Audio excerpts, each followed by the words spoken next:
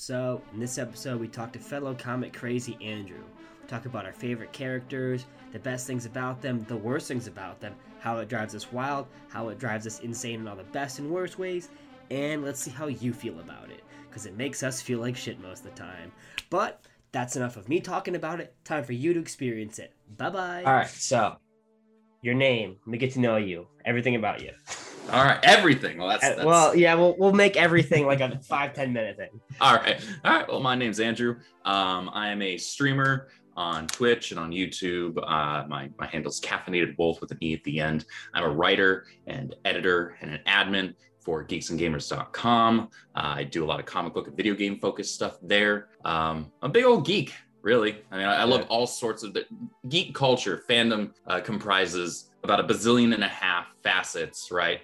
You got video games, and within that you have all your different genres. You got sci-fi stuff and entertainment. You got your Star Trekkies, you got your Star Wars fans. Yeah. I'm more Star Wars on that end. And then you got comic books, and that's where the bulk of my fandom knowledge kind of resides. It's something that I've built on collectively over the last few decades, really, starting with the very first comic books I ever held in my hand were post 0 hour issues of The Flash and Man of Steel. So they were the 0 issues. Yeah. There was like the reboot, the kickoff after that event. And ever since I just built up a collection of comic books. I've got 1.5 zillion of them on my tablet as well, so I can read them when I'm on the go. Because I can't exactly carry all my long boxes with me everywhere I go. Yeah, I know that feeling. I guess one main question, were you more Marvel or DC orientated? See, that's a question that I've flip-flopped on over the last 1.5 decades, maybe. If you had asked me when I was a teenager, am I more of a Marvel or DC guy, probably would have said more Marvel. I'm a huge Spider-Man fan, huge webhead. I used to love the X-Men, emphasis on used to. And also used to really love that. One of my more, less popular, but probably my second favorite character in all of Marvel was Carol Danvers up until the end of Brian Reed's run in the early 2000s. He had a fantastic run on the character. And after that, the character kind of went to hell for me. But if you then asked me in my 20s, I probably would have said, I don't work for Marvel or DC. I don't shill for either. I like characters from both. I have comics and other media and other memorabilia from both. I don't discriminate. I'm good with both of them. Now, if you ask me, I'm probably more of a DC guy because I looked at my collection of stuff and I said, okay, so I have some broad Marvel comics knowledge, with regards to Avengers, Iron Man, Captain America, some of the bigger names. And then I have my 3 main focus areas in there, and it's Spider-Man, Miss Marvel, and X-Men. But outside of that, I don't really have much now that I think about it. And then I looked at all my DC stuff and I'm like, I guess I'm more of a DC guy. And it was something that I just hadn't thought about, but I just naturally gravitated towards more of the characters and latched on to more of them. That's a great way to put it, because especially when people say, like, are you Marvel or DC? It's like, when you're a comic book reader, you're not like, well, I'm not fucking picking a football team for the Super Bowl. Like, you're looking at it like, well, I just like these characters. And the biggest thing about comics when you're getting into it, you're not looking about what crossover is happening. You're like, what character can I latch onto or can I find interesting? Mm-hmm. And then you revolve around that character, get into the supporting cast, find other characters they meet up with, get into that. And it's never about, oh, what am I finding more and more into? But I think that's my biggest thing, is that hands down for me, more personally, a DC guy. Never. I couldn't tell Marvel. Based on the Nightwing shirt. Yeah.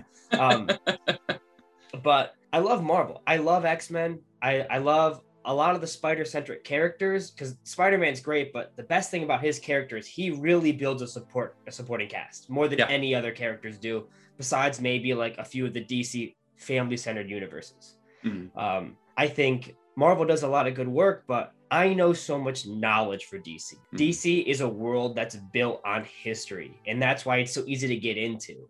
With Marvel, the crossovers feel like every time you're getting into it, one thing breaks down and everyone breaks down, and it feels like you're playing Jenga. Every time the tower gets bigger and bigger, they pull it out and start over again. But with DC, it's like, they get a bunch of shtick about like, oh, they're always rebooting, they do it every 5 years. That comment infuriates me to no end. Yeah, It's actually factually incorrect. 2 reboots. 2. 2 main reboots, yes. 2 reboots. I hate hearing that. A soft reboot isn't a reboot. They do refreshes. They do refreshes, but that's not a full-on reboot. Not even close. But you always feel like you can just get so latched onto it. And like I said before, history. And that is a good and bad thing about DC Comics is because there is history. They have to acknowledge it sometimes, and when they don't, it's frustrating. But it's because they pick and choose what to acknowledge and what not to at times. They flip-flop on it. It's like, this is a thing again? We're doing this? We're doing this again, I guess. We haven't done this in 10 years, but that's fine.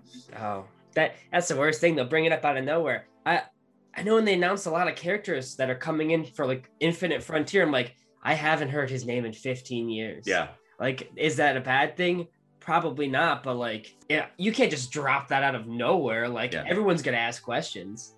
I picked up the Suicide Squad book, and they've got Shrike from like that hasn't been in Nightwing since over 25 years ago. And I'm like, hey, what is he doing? Like, he's not been dead, but he hasn't existed. And it's just like, oh yeah, that guy's just there. It's like, nobody is gonna know this who isn't at least 20 to 30 years old. Like, and that's one of the issues that I have with this could spawn a whole big thing, but their latest kind of refresh in saying everything matters now, everything had happened. That's not how storytelling works. I'm concerned that it's going to end up being a modern day repeat of what happened after and leading up to Crisis on Infinite Earths, where they were having major continuity issues, and they tried kind of condensing that. And this is kind of going to be the opposite effect. So instead of like narrowing things down and being like, oh, well, we still like this, so we're going to find a way to make this fit in here, and this,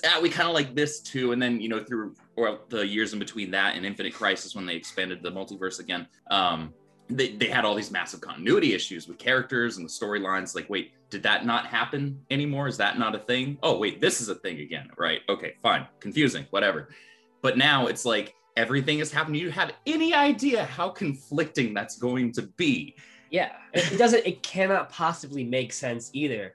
Like, it will change. They'll reboot it again. When they say everything happens or everything matters, it's like everything that we're going to tell you in 5 years is important is what's going to matter. And those other things, don't worry about it. It's not canon. It's like, it's an easy way of saying, hey, jump on if you've jumped off for a while. But at the same time, don't expect too much, because that's the way it is. The whole new Infinite Frontier and the Omniverse, I think, and this kind of goes back to a point that you had just made a minute ago, whereas DC is easier to get into because they chronicle their history better, right? You said it pretty well there. They built it off of history.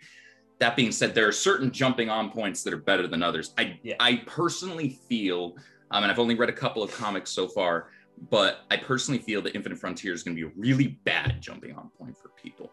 I think there are a couple of really solid ones for people that want to either have some good meat to work with and some good storylines, in kind of a modern era. And then there's some good jumping on points for people that's like, all right, I want to really get into the nitty gritty of this character, right? And I think that stuff's like the 90s and the 2000s stuff for people that don't want to jump back into, golden and silver age comics, because then we're really getting into the weeds. But if you jump into like the 2000s, there are a lot of really great jumping on points, especially in DC. But Marvel doesn't do that because Marvel's never truly rebooted. And that's such a problem. I don't care what anyone says about DC having too many reboots or refreshes. It's like, doesn't matter. Marvel, it's not that it feels stale, but it feels like they so are picky with like, nah, we don't need to do anything new, but at the same time, we'll always treat Peter Parker like he's fucking 18 years old.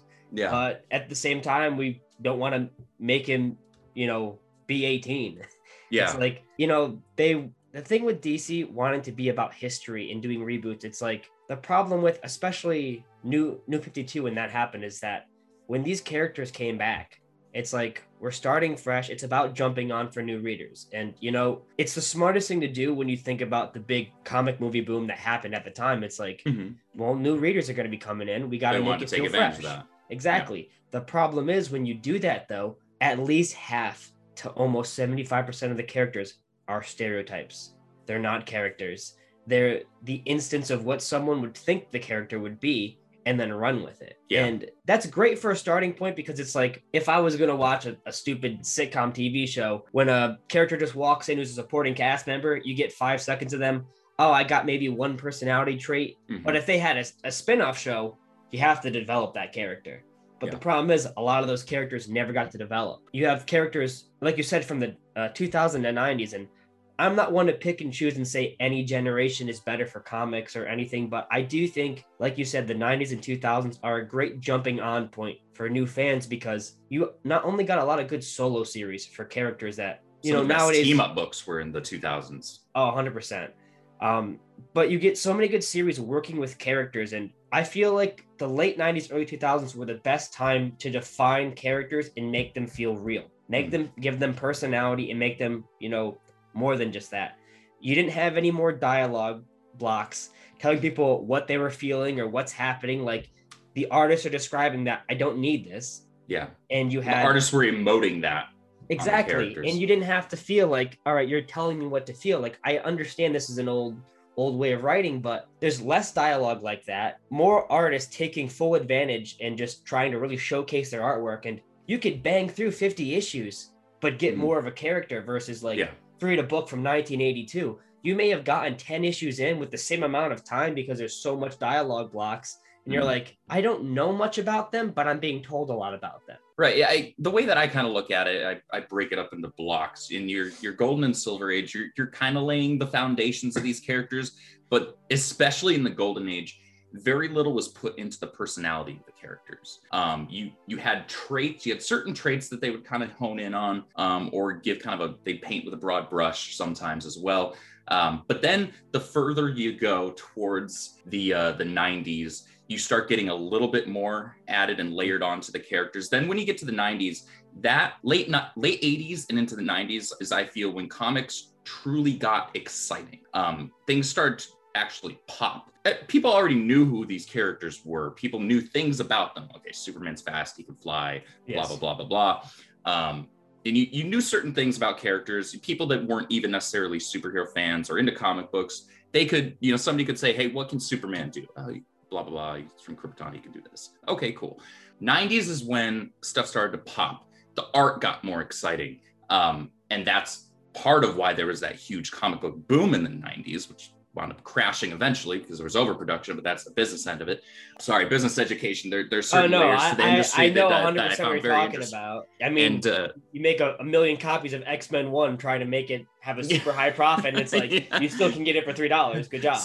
Supply and demand still applies. You have a zillion copies of this hanging around. Yeah. There's not much demand for it, so its value goes down. Sorry, it's not how that works. Unless it's like mint condition, you got an autograph on there or something. And then in the 2000s, specifically between 2000 and I want to say 2010, 2011 even, that's when characters got a lot more personal, more broadly too, because there were certain books like in the 90s and even in the 80s that they had done that with. Some of the Chris Claremont's work on the X-Men, and a lot of stuff that had happened in Spider-Man and other books as well.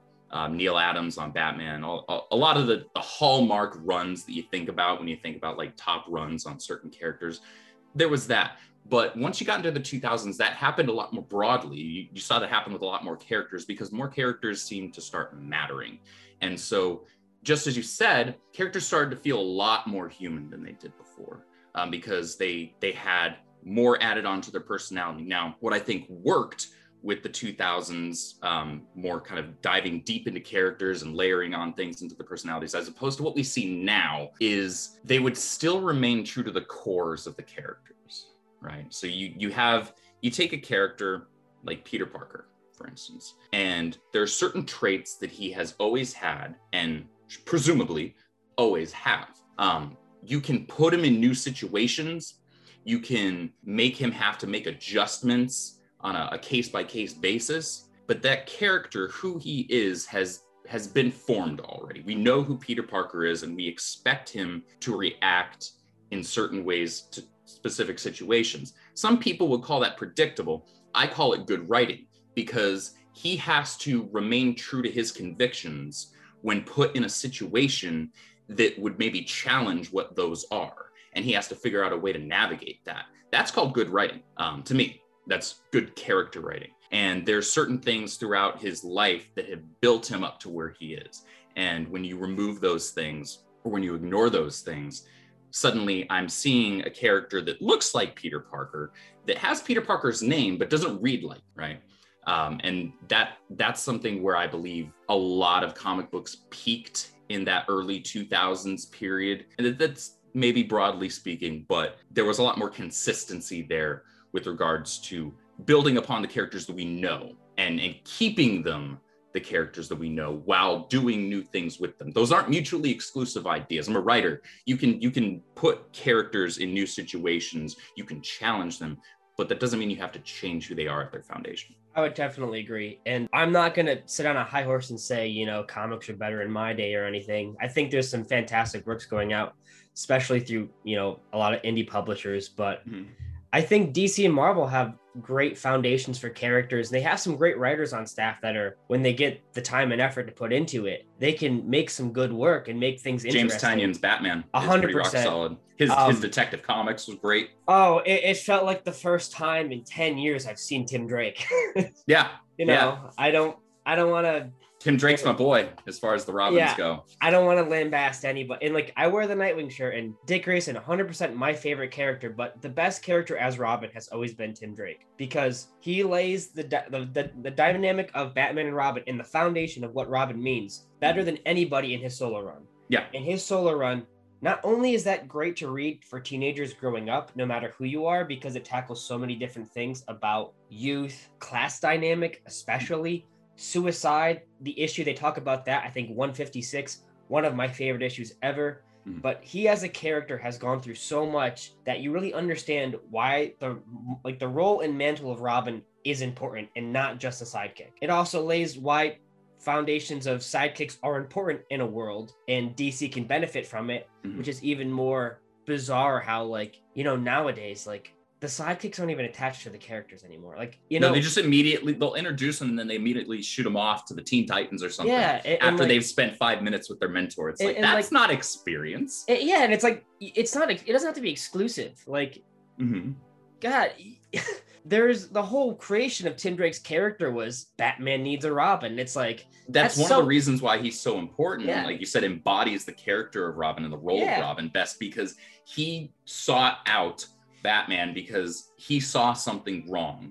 And he said, Batman doesn't have a Robin. Batman needs a Robin. This is important to the, not just Gotham, but to Batman. He that's actually integral to him being successful in his war against crime. And I will always hold that he is one of two people that I accept as a replacement in the cowl. And it's because Batman himself has said, someday he's going to be the world's greatest detective, not me. I think it's so funny how there's so many heated debates on who should take up the cowl for Batman. And I'll say this much, let the writers figure it out. You know, like you have you can make anybody Batman. It doesn't matter. As long as you have a good writer and a good staff and a good story. The biggest problem with a lot of stories nowadays, you finish a story arc in 12 issues at max. And I mean at max. It's usually 6. Yeah. But like, there's no foreshadowing. Things do not end up. If you have some writers take over a book later on, it's like, I saw what you were doing and I might elaborate on that. But I mean, Chuck Dixon was on Robin for over 100 issues. I mean, you could have things that mattered on issue 20 come up in issue 86. And it's like, you don't have any longevity, which is the problem. Yeah. And that's 6 years of development. And to think about how you don't have that possibility anymore, it's astounding. I mean, what was it? Tom King's run on Batman was to issue 85. He must be, and like, regarding quality of that, I know some people hate it or love it. I am indifferent. His first arc or two was solid. I'll give him that. His first arc or two up through War of Jokes and Riddles was solid. After that, it went all downhill for me. I didn't recognize the characters that were on the page. Yeah, and I totally understand that. But that's the longest you've seen a writer hold a main character or a book in a long time. Oh, yeah. And the only reason he had that is because his name was Tom King. Yeah. You know, and I know some people can't stand his writing. Listen, he's won an Eisner Award for being a good writer on some series, and I think he falls into a lot of problems that are consistent with his work, where he makes characters go through the same fallouts as other characters. There's no difference between Batman going through his fallout versus Kyle Rayner and Omega Man, or especially the new Adam Strange book he's working on. A lot of these characters feel similar with what they go through. And I understand that. And I just wish that a lot of people would get the same chances that Tom King would and get long story arcs. Right. I think one of the issues with Tom King that's an issue with a lot of current writers, they'll self-insert. Oh yeah. And he's, you know, got his own issues in his personal life, you know, and goodwill, and God bless him for going through what he's gone through. But that doesn't mean that you are capable of properly handling characters if you can't not self-insert all of your own issues into every character that you write, because then I'm just seeing Tom King dressed as Batman, or Tom King dressed as whoever, N character. And that doesn't fly with me. I want to see the character. I pick up a Batman book, I want to read Batman. I don't want to read Tom King with the cowl on. And there are writers that can, you know, set aside their own stuff. You know, that's not to say that, because every single writer will, if they're a good writer, they'll see a trait or a facet of a character, and they'll identify with that particular facet more than others, and they'll latch onto that. Maybe they'll hone into that and lean into that more when they write that character, but the good writers will still write the character. They just might focus a little bit more on one trait than another writer would. And that's totally something that Tom King, at least post, I would say, again, War of Jokes and Riddles, started failing to do. Yeah, and you know, I wish there was more longevity. I wish that, and like you say about a lot of writers, like they'll put themselves into works, and like as you gave an example, like that's not definitely a bad thing. Like there's no way, if you are writing something of a character you have an attachment to, or just a character that you're getting attached to because you're working on them, some things about you are going to reflect onto you. Just like as an artist, I know a lot of the times when you're drawing, especially for characters that are the same gender as you, a lot of the same, you know, physique, or like maybe pronounced cheekbones or something, they start to tend to look more like you.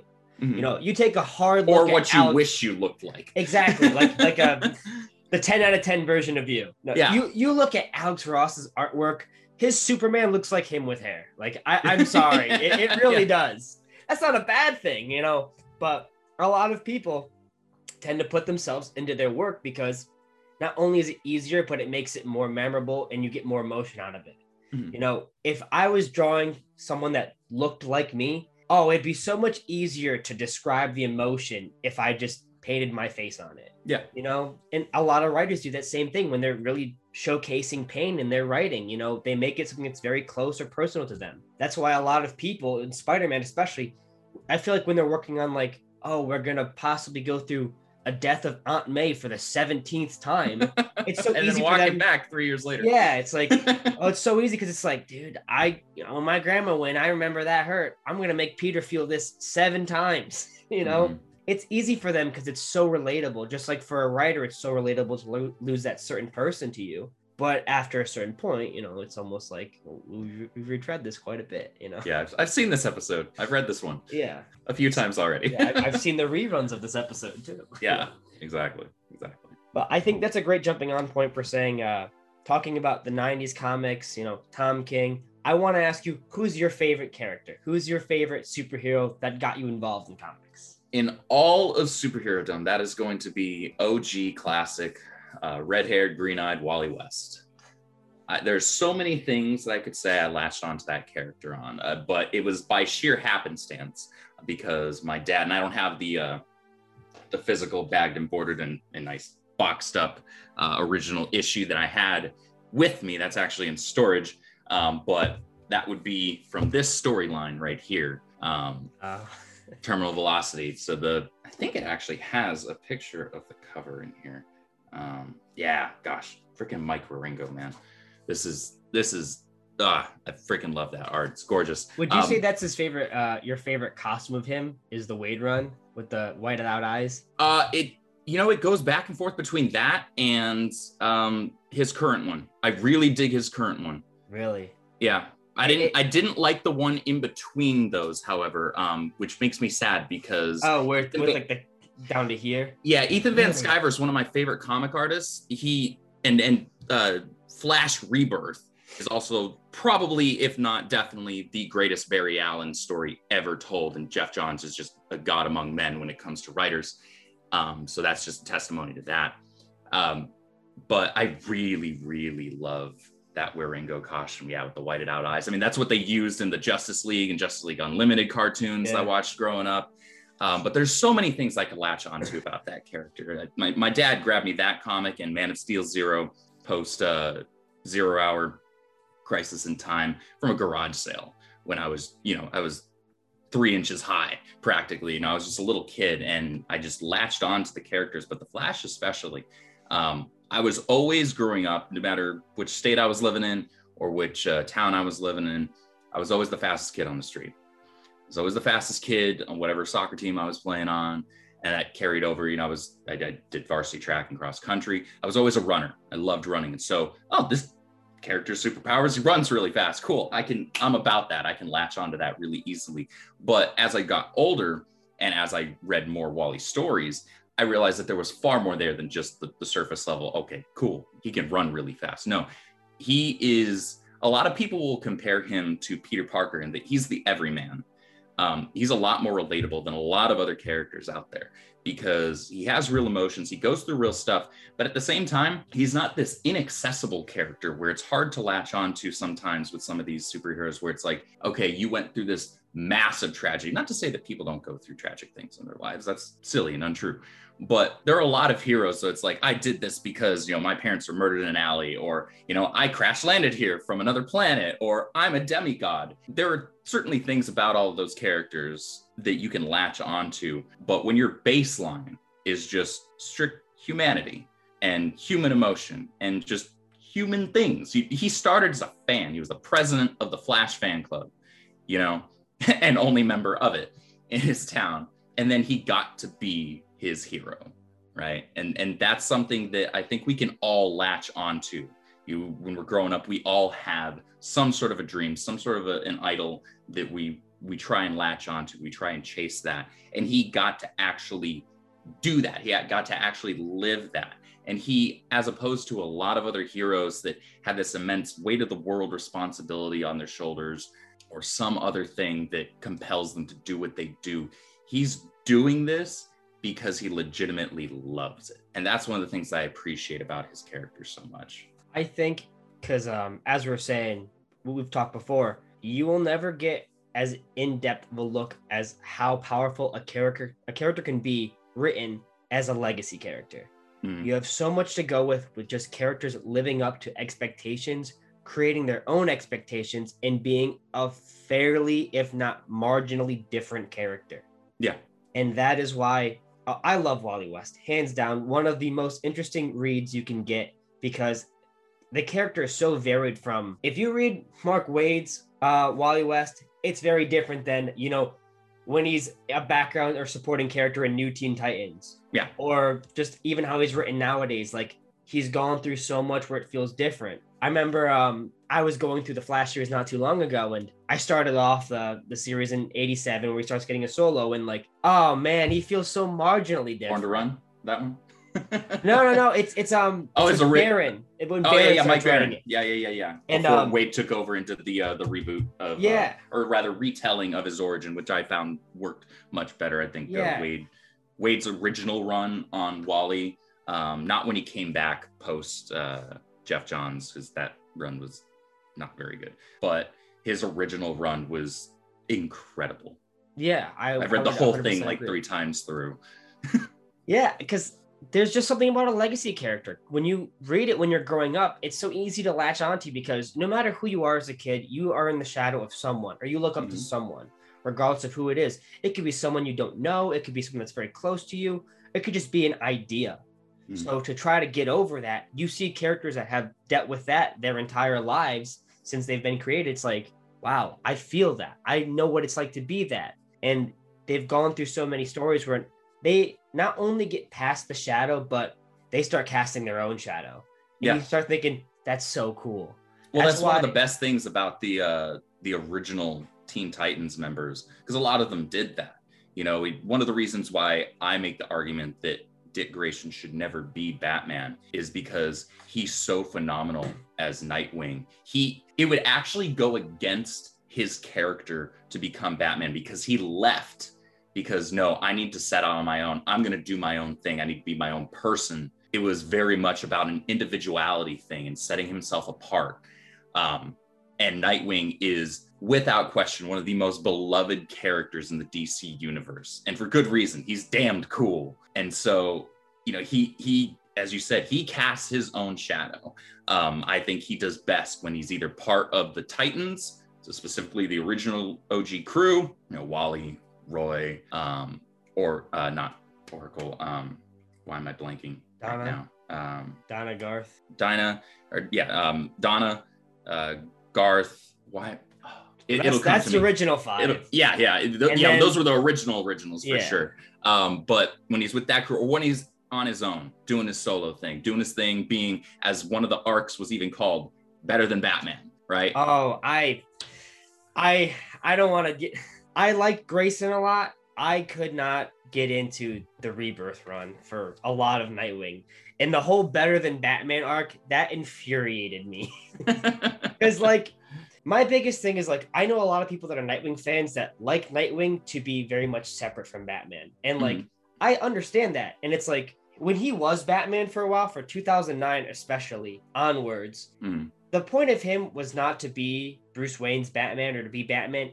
And like, there's an issue where Alfred talks about it, him playing a role, him being a savior of Gotham. It's like taking on another Shakespeare play and he has to do his best at it. Yeah. Because he may want to be an individual, but the reason I like him more is not just because of his individuality, but because he's such a great person. People talk about how Superman is the hope of the DC universe, and it's like Nightwing has always been talked about as being the lifeline. He's the interconnected dot that talks to everyone and makes them feel like they have a support system. They have a support unit. And what I liked about that run is that it showcases he will be Batman not because he wants to be Batman, but because he knows that Gotham needs his support. Yeah. Damian Wayne, at that point, not a fleshed out character, needs his support to become what Robin should be. Tim Drake needs to be pushed in the right direction. And he had a great time as Robin, who looked at Dick like an older brother, but he knew that he would never grow up unless he said, you have to do your own thing, becomes Red Robin,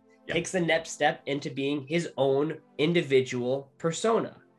And that's why that run pushed Gotham into a huge step forward, and I thought that was perfect for it.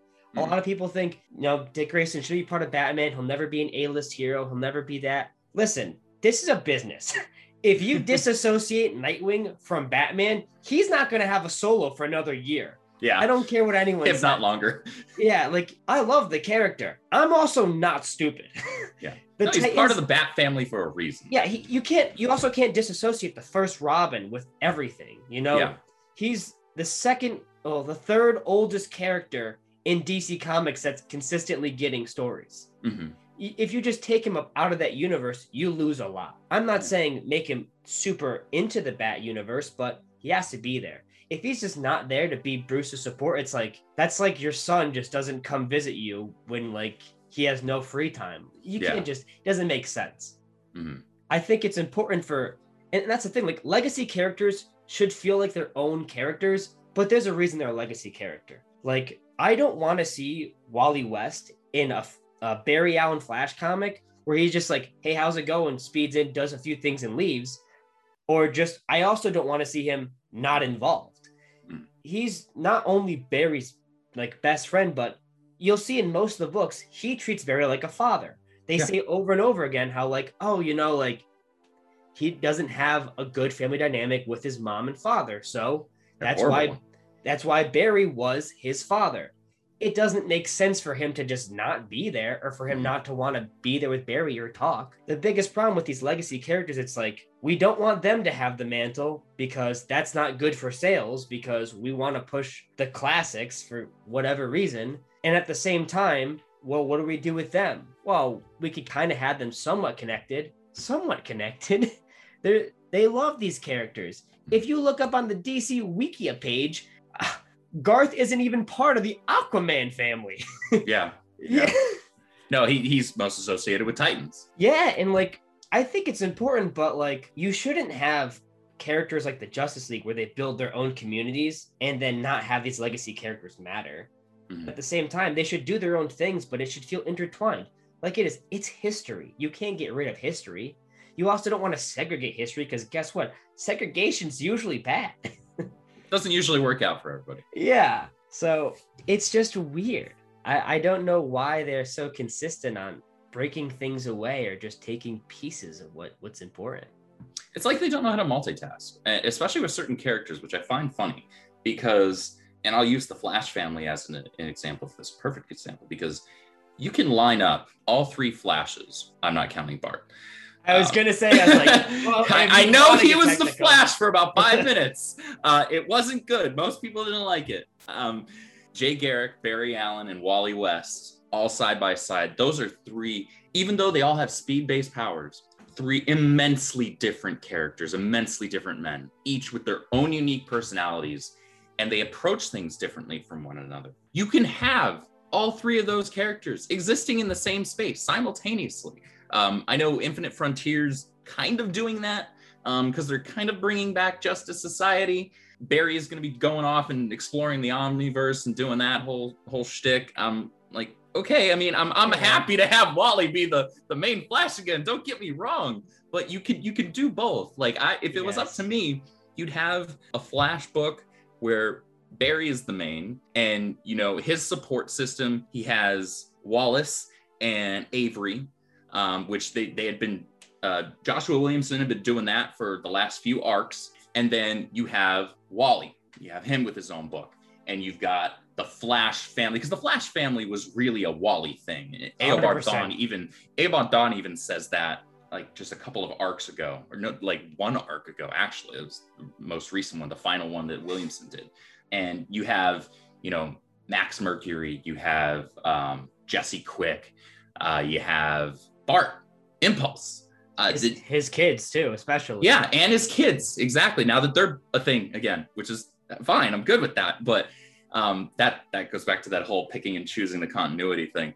But you can have both existing at the same time and have each of them have their own books that people can hone in on. Maybe some people are more of a Barry guy, you know, so they're gonna focus more on that book. Other people, like myself, grew up through the late 80s and the 90s, watched the Justice League. Wally is my guy.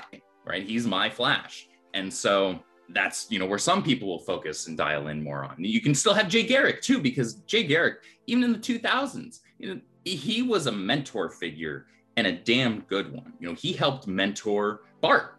Barry wasn't around. It's his grandson. I think people really underestimate how great characters can be as mentors and how they don't have to be super involved as heroes. Like, you know, being a Green Lantern fan, love the Green Lantern universe. I have been so sick and tired to death about John Stewart being in everything as the main Lantern. Not because I don't like the character. Lately. And it's not like I don't like the character. During Kyle Rayner's run, when he was the mentor of Kyle Rayner, fantastic. Best character work. It's almost like people forget you don't have to be a superhero to be a good person. Yeah.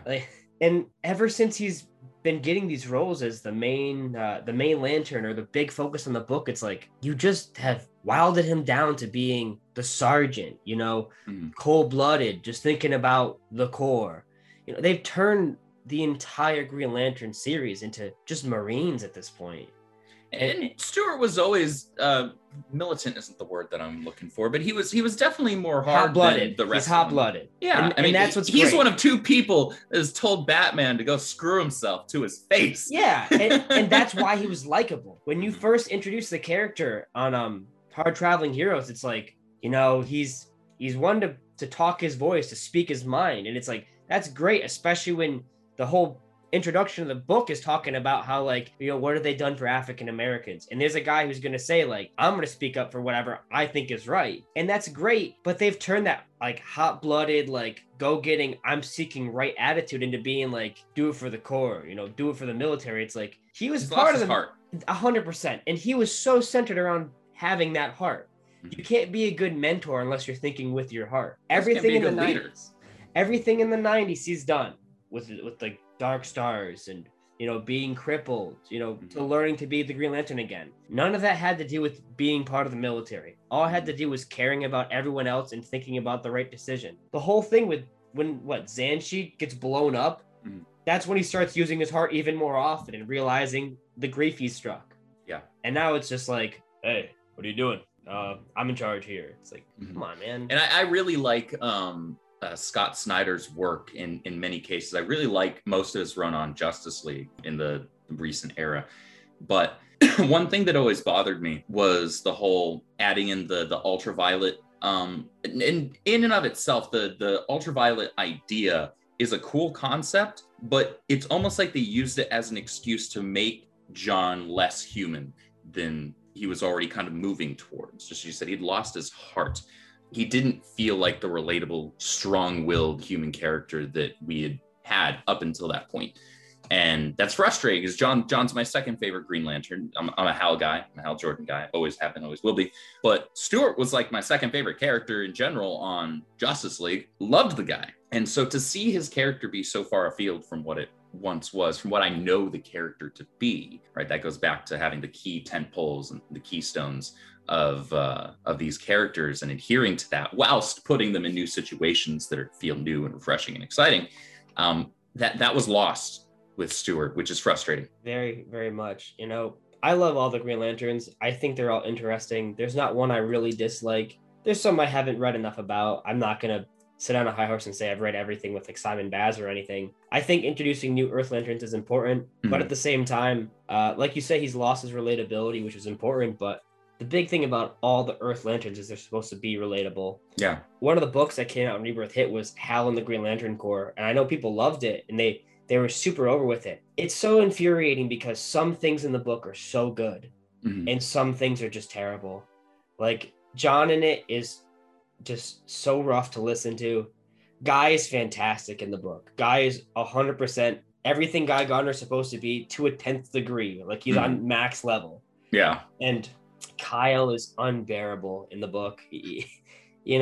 You had someone. You say that with such disappointment. You're a Kyle guy, aren't you? I love Kyle. I can tell. I can hear the disappointment in your voice. Everything in the 90s when they talk about legacy characters, you had a character who was created out of nowhere. And the thing I love about Geoff Johns is some people hate that Parallax has become the fear entity because it minimizes his death in during 0 Hour for Hal Jordan. I can understand that, but there's a lot of problems I had with Hal Jordan in that book because if you're a big Hal Jordan fan, you really shouldn't have to minimize him to make Kyle Rayner the next one.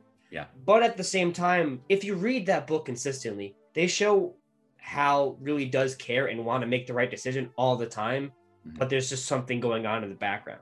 So I don't mind that retcon. I'm fine with it. I think Green Lantern Rebirth is one of the greatest DC stories ever told. I love the Rebirth titles for Green Lantern and Flash. It's funny you talked about the Flash family. Like, if you look at the Flash Rebirth panel, and when they bring Barry back, they have the huge splash page. Yeah. Barry doesn't know 9/10 of them. Those are all Wally-centered characters, Yeah. You said Max Mercury, Bart, Jesse Quick. These are all relegated to Wally. And even at the time during Green Lantern Rebirth, when they have the Earth Lanterns come back, it's like, Hal knows them, but at the center at this point, most of them are like not just friends, but close to Kyle. And like the biggest problem with when these books came out, they were great individual books. The problem is afterwards, when they're trying to develop the stories, the current hero takes a back seat for the new one coming back, the Silver Age classic. Yeah.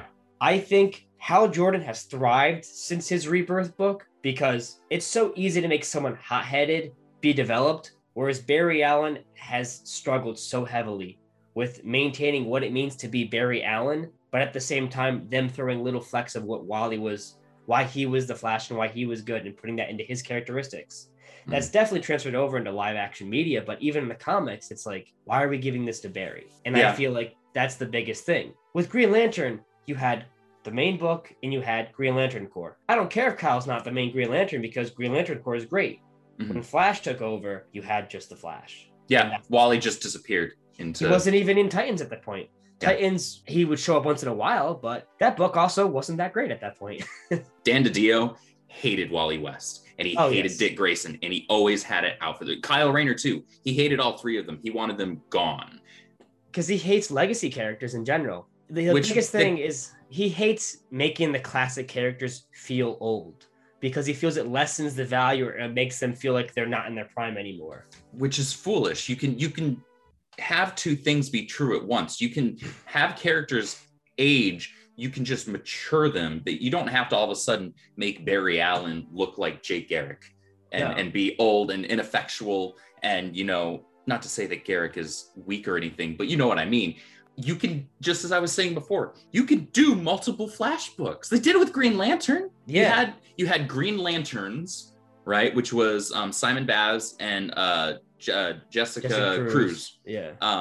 Which I admittedly only read a handful of issues of that. Because like I said, I'm a Hal guy. Like if Hal has a Green Lantern book, that's the book that I'm reading because he's the most interesting character for me personally. I latch on to him the most. John would be just behind him, you know. And then you had Hal Jordan in the Green Lantern Corps, and you had both of those books going on at the same time. You had John working with the Justice League, right? You had all these characters still existing in the same space, but just doing separate things. You still gave them proper focus. You gave them proper honor. And I don't see why that was so difficult for someone like Dan DiDio to understand, because the books sold well. Obviously, some books are going to sell better than others because more people are familiar with X character, but it might not always be that way. When Wally first took over the mantle of the Flash, Baron's Run, nobody freaking liked it. It's not necessarily it's not necessarily a knock against Baron's work. They didn't have much to work with yet for Wally as a character. He wasn't defined yet. All of his development had been done as a teenager, as a kid. And that's not to say that you can't write that very well and develop them very well. They had laid foundations there, but nobody had really explored where those foundations would lead him as a character, right? And that's one thing I will absolutely always praise Mark Waid for, was how he managed to flesh out Wally and make him not just tolerable, but lovable. 100%. People loved his character. People that are Wally fans, they're freaking Wally fans. So when you all of a sudden bring Barry back, which I love Barry. Barry's freaking fantastic. He's a classic character. There's a reason why when people say, who's the Flash? Most people are going to say Barry Allen. He's the most iconic. Yes. Yeah. He's the most, but that's even before the Flash TV show. You know, if you had asked a lot of comic book fans, most would automatically go to Barry Allen. Maybe they were more familiar with Wally, and this is coming from, I'm a Wally fanatic, okay? But they'll recognize Barry as like, he's the icon, right? Jay Garrick was cool as the Flash. Barry is where the whole Flash legacy truly popped off. And so that's why he was the perfect choice for the TV show to go with a Barry Flash storyline, because even though they just constantly use Wally villains. We'll get to that. The beginning, the entire beginning of the series is just Wally's run. On Baron too, especially, which is weird. Mm-hmm. But I think, you know, like, there's no Barry slander over here. Don't get me wrong. There's no Flash character, especially with the mantle of Flash, that I dislike. Even Bart, when he was the Flash, I don't like Bart as the Flash, but I love the character of Bart Allen. You know, Bart grew on me. He grew on me. Like, once he took up the mantle of Kid Flash, when Jeff Johns, 100%. Such a darn good story. Yeah. So freaking good. I will say Johns' run on Teen Titans has ups and downs, but when that book started off and making him Kid Flash, going through the things he did, easy way to make him really sympathetic and also just feel like you want to jump into the character. Mm-hmm. I thought Bart was fantastic. You know, that was my introduction to the character at first, was the 2003 series. I'm like, oh, I can't see why people wouldn't like it. You get into some of the books for Young Justice, you're like, I'm getting it. I'm starting to get it. He's a little snot. Yeah. He's obnoxious as hell. Even during Wade's run on the Flash with Wally, it's like, man, it's really hard to like this kid. He's a brat. Yeah. But it's explained why. And Johns wound up developing his character in a very natural, a genuine way that in an organic way that made you like the character and find something to latch on to the character. Like, at his core, he wanted to live up to these giants that he was among, right? You know, even, and at the time, and I believe he was living with the Garricks. Yes. So, you know, he had these great mentor figures around him, but he also, you know, he sees Wally. It's like, Wally's the Flash. I got to get to that. You know, I want these people to believe in me. And Johns really did a great job of latching on to that bit and developing him and maturing him. He was still a little bit of a brat here and there, but that's important. There are certain aspects to his personality that I think will always be there. And that's because of how he was born. That's how he was raised. That was nature and nurture. It was a combination of two. You know, he grew up in vid sims. You know, he didn't get the chance to mature at a proper rate because he was maturing at a highly accelerated rate due to the Speed Force. So Johns made a great attempt, and I think a very successful attempt at making Bart a very relatable and very likable character. And he is, just as I see Tim Drake as Robin. When I think Robin, I think Tim Drake above anybody else. Because when I hear Dick Grayson, I think Nightwing. Even though he was the first Robin, I recognize him more as Nightwing. When I think Kid Flash, even though Wally was the first Kid Flash, and Wally's my favorite character in comics, when I think Kid Flash, I think Bart. And he's one of few characters where I can go back and forth with him on his role. Like, love him as Kid Flash with Jeff Johns' run on Teen Titans. I also love him as Impulse. Yeah. Because that's kind of his own identity that he's got going there. And I get why they didn't have him come back as Kid Flash when they brought him back in, because Wallace was filling that role. Well, but Impulse is a great character. It's weird because they technically tried to bring him back as Kid Flash with the New 52 series. Right. Well, that wasn't Bart Allen. But it wasn't Bart Allen. Yeah, it was Bartor. New 52, and this is jumping back like several minutes ago, but when we were talking about the reboots and we were talking about New 52, I think New 52 as a concept, as an idea, was actually a really great idea, right? Perfect. The idea was, this was when comic book movies were starting to boom. This was all starting to pop off in a way that they hadn't before, because we had the X-Men films, we had the Spider-Man films, but now we're getting a lot more. Yeah, we're getting consistency. We're getting things that are far more visually impressive, immersive. So it was reasonable for them to say, hey, we should probably try and sell more comics as a result of this, right? That's business. That's intelligent. But they sacrificed too much at the cost of, or with the desire, and a reasonable one at that, of wanting to bring in new readers, have a jumping off point. You erased so much history and so many characters. When New 52 first happened, I read some comics, and when I realized they don't fucking have Wally here. Where's tough. Wally? That was a tough year and a half. Where is Wally West? And then they were like, hey, here's Wally. I'm like, it's not Wally. It's really not Wally. I'm sorry. And I got out of comics because of that, because Wally wasn't around. The character that got me into superheroes, the character that got me into comic books, was no longer there. And I said, okay, well, I'm done for now. And then Rebirth happened, and I jumped on immediately, because the first promotional thing that I saw was some teaser art for the one-shot, the Rebirth one-shot. And I was like, all right, bust out the wallet. I'm coming back. And then I went back and I read a lot of the New 52 stuff that I had missed initially. So I went back and I read, and I have all of them digitally, and I have all the hardcovers of the entire Flash run on New 52. That's a good one. It is. It's actually one of the few really consistently good books. There are a couple of storylines in there, but it was one of the few very consistently good books in New 52. And I have a strong appreciation for it, knowing that, all right, Wally was coming back eventually. And then obviously Scott Snyder's Batman is the book that everybody holds up from New 52 as being, you know, like the best book of that era. I would make an argument that John's Aquaman was also incredible. He made Aquaman like cool. I would argue as a character, like as a work in fiction, Aquaman is more important than Batman at that time. Yeah. It did way more. It leveled the character to making it feel like he's not only part of the Justice League, he's now one of the most valued members. Yeah. And I'll say the New 52, a lot of people give it flack, and I don't care what anyone says, it is mismanaged because they were not expecting the big movie boom, because they weren't. Nobody was prepared for it. they did rush scheduling. They did rush planning out. We have to do this. We have to do that. That's why a lot of people are asking, where is my favorite character? When you're saying, where is Wally West? Not only was he not there, they did not answer that question for a solid 1.5 to 2 years. And when they answered it, they did it with a different character. Mm-hmm. And then they had to backtrack because of backlash, because it's not that we don't want that new character, but like, why would you name him Wally West? Who are you helping with this? No one. You know, it's just hurting. It's hurting the writer, because I don't think he's the way he wants to introduce that character.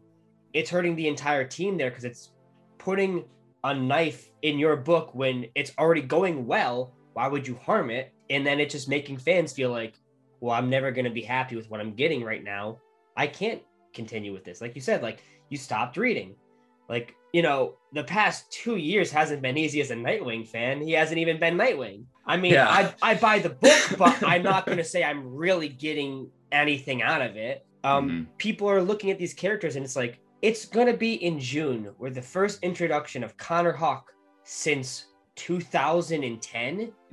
You know, that's over 10 years the character's been gone. Yeah. And a lot of people are just wondering, when are my characters coming back? When are they coming back? If you're a Batman fan and you're like the Bat universe, you're lucky. You're lucky, because James Tynion IV is actually really freaking great writer. Not just that, but when New 52 happened, the only two universes not affected at the time were Batman and Green Lantern. Because Johns was on Green Lantern. He's like, I don't have to change anything. Green Lantern comes back. There's 3 series. You get New Guardians, you get Green Lantern Corps, and you get Green Lantern. It's like, well, if you like Green Lantern, you don't have even the Sinestro Corps was actually pretty good too. Yeah, like everything the Green Lanterns were doing. God, they're having crossover events every 5 months. It's like, oh, I just got out of this one. No, this one's good. This one's good. Oh, I don't got enough money for these books, man. Yeah, it's like, come on, man. Yeah, do I look like I'm made of money? Yeah, and then you're like, the book was good. Okay, I guess I'm good. Oh, we're doing Red Lanterns now. No, man, come on. Like, Gardner's got a freaking mustache. Like, it's weird, but those universes had no effect. Aquaman, not much of an effect, because it took off of Brightest Day. They just brought him back. It's like, we could kind of do a fresh reboot. No one's gonna be mad. Yeah, I know people that to this day are still super sore about Zatanna's change for a character. They've radically changed. Her entire origin is different. God, John Constantine's in 3 books a month now. He's in everything.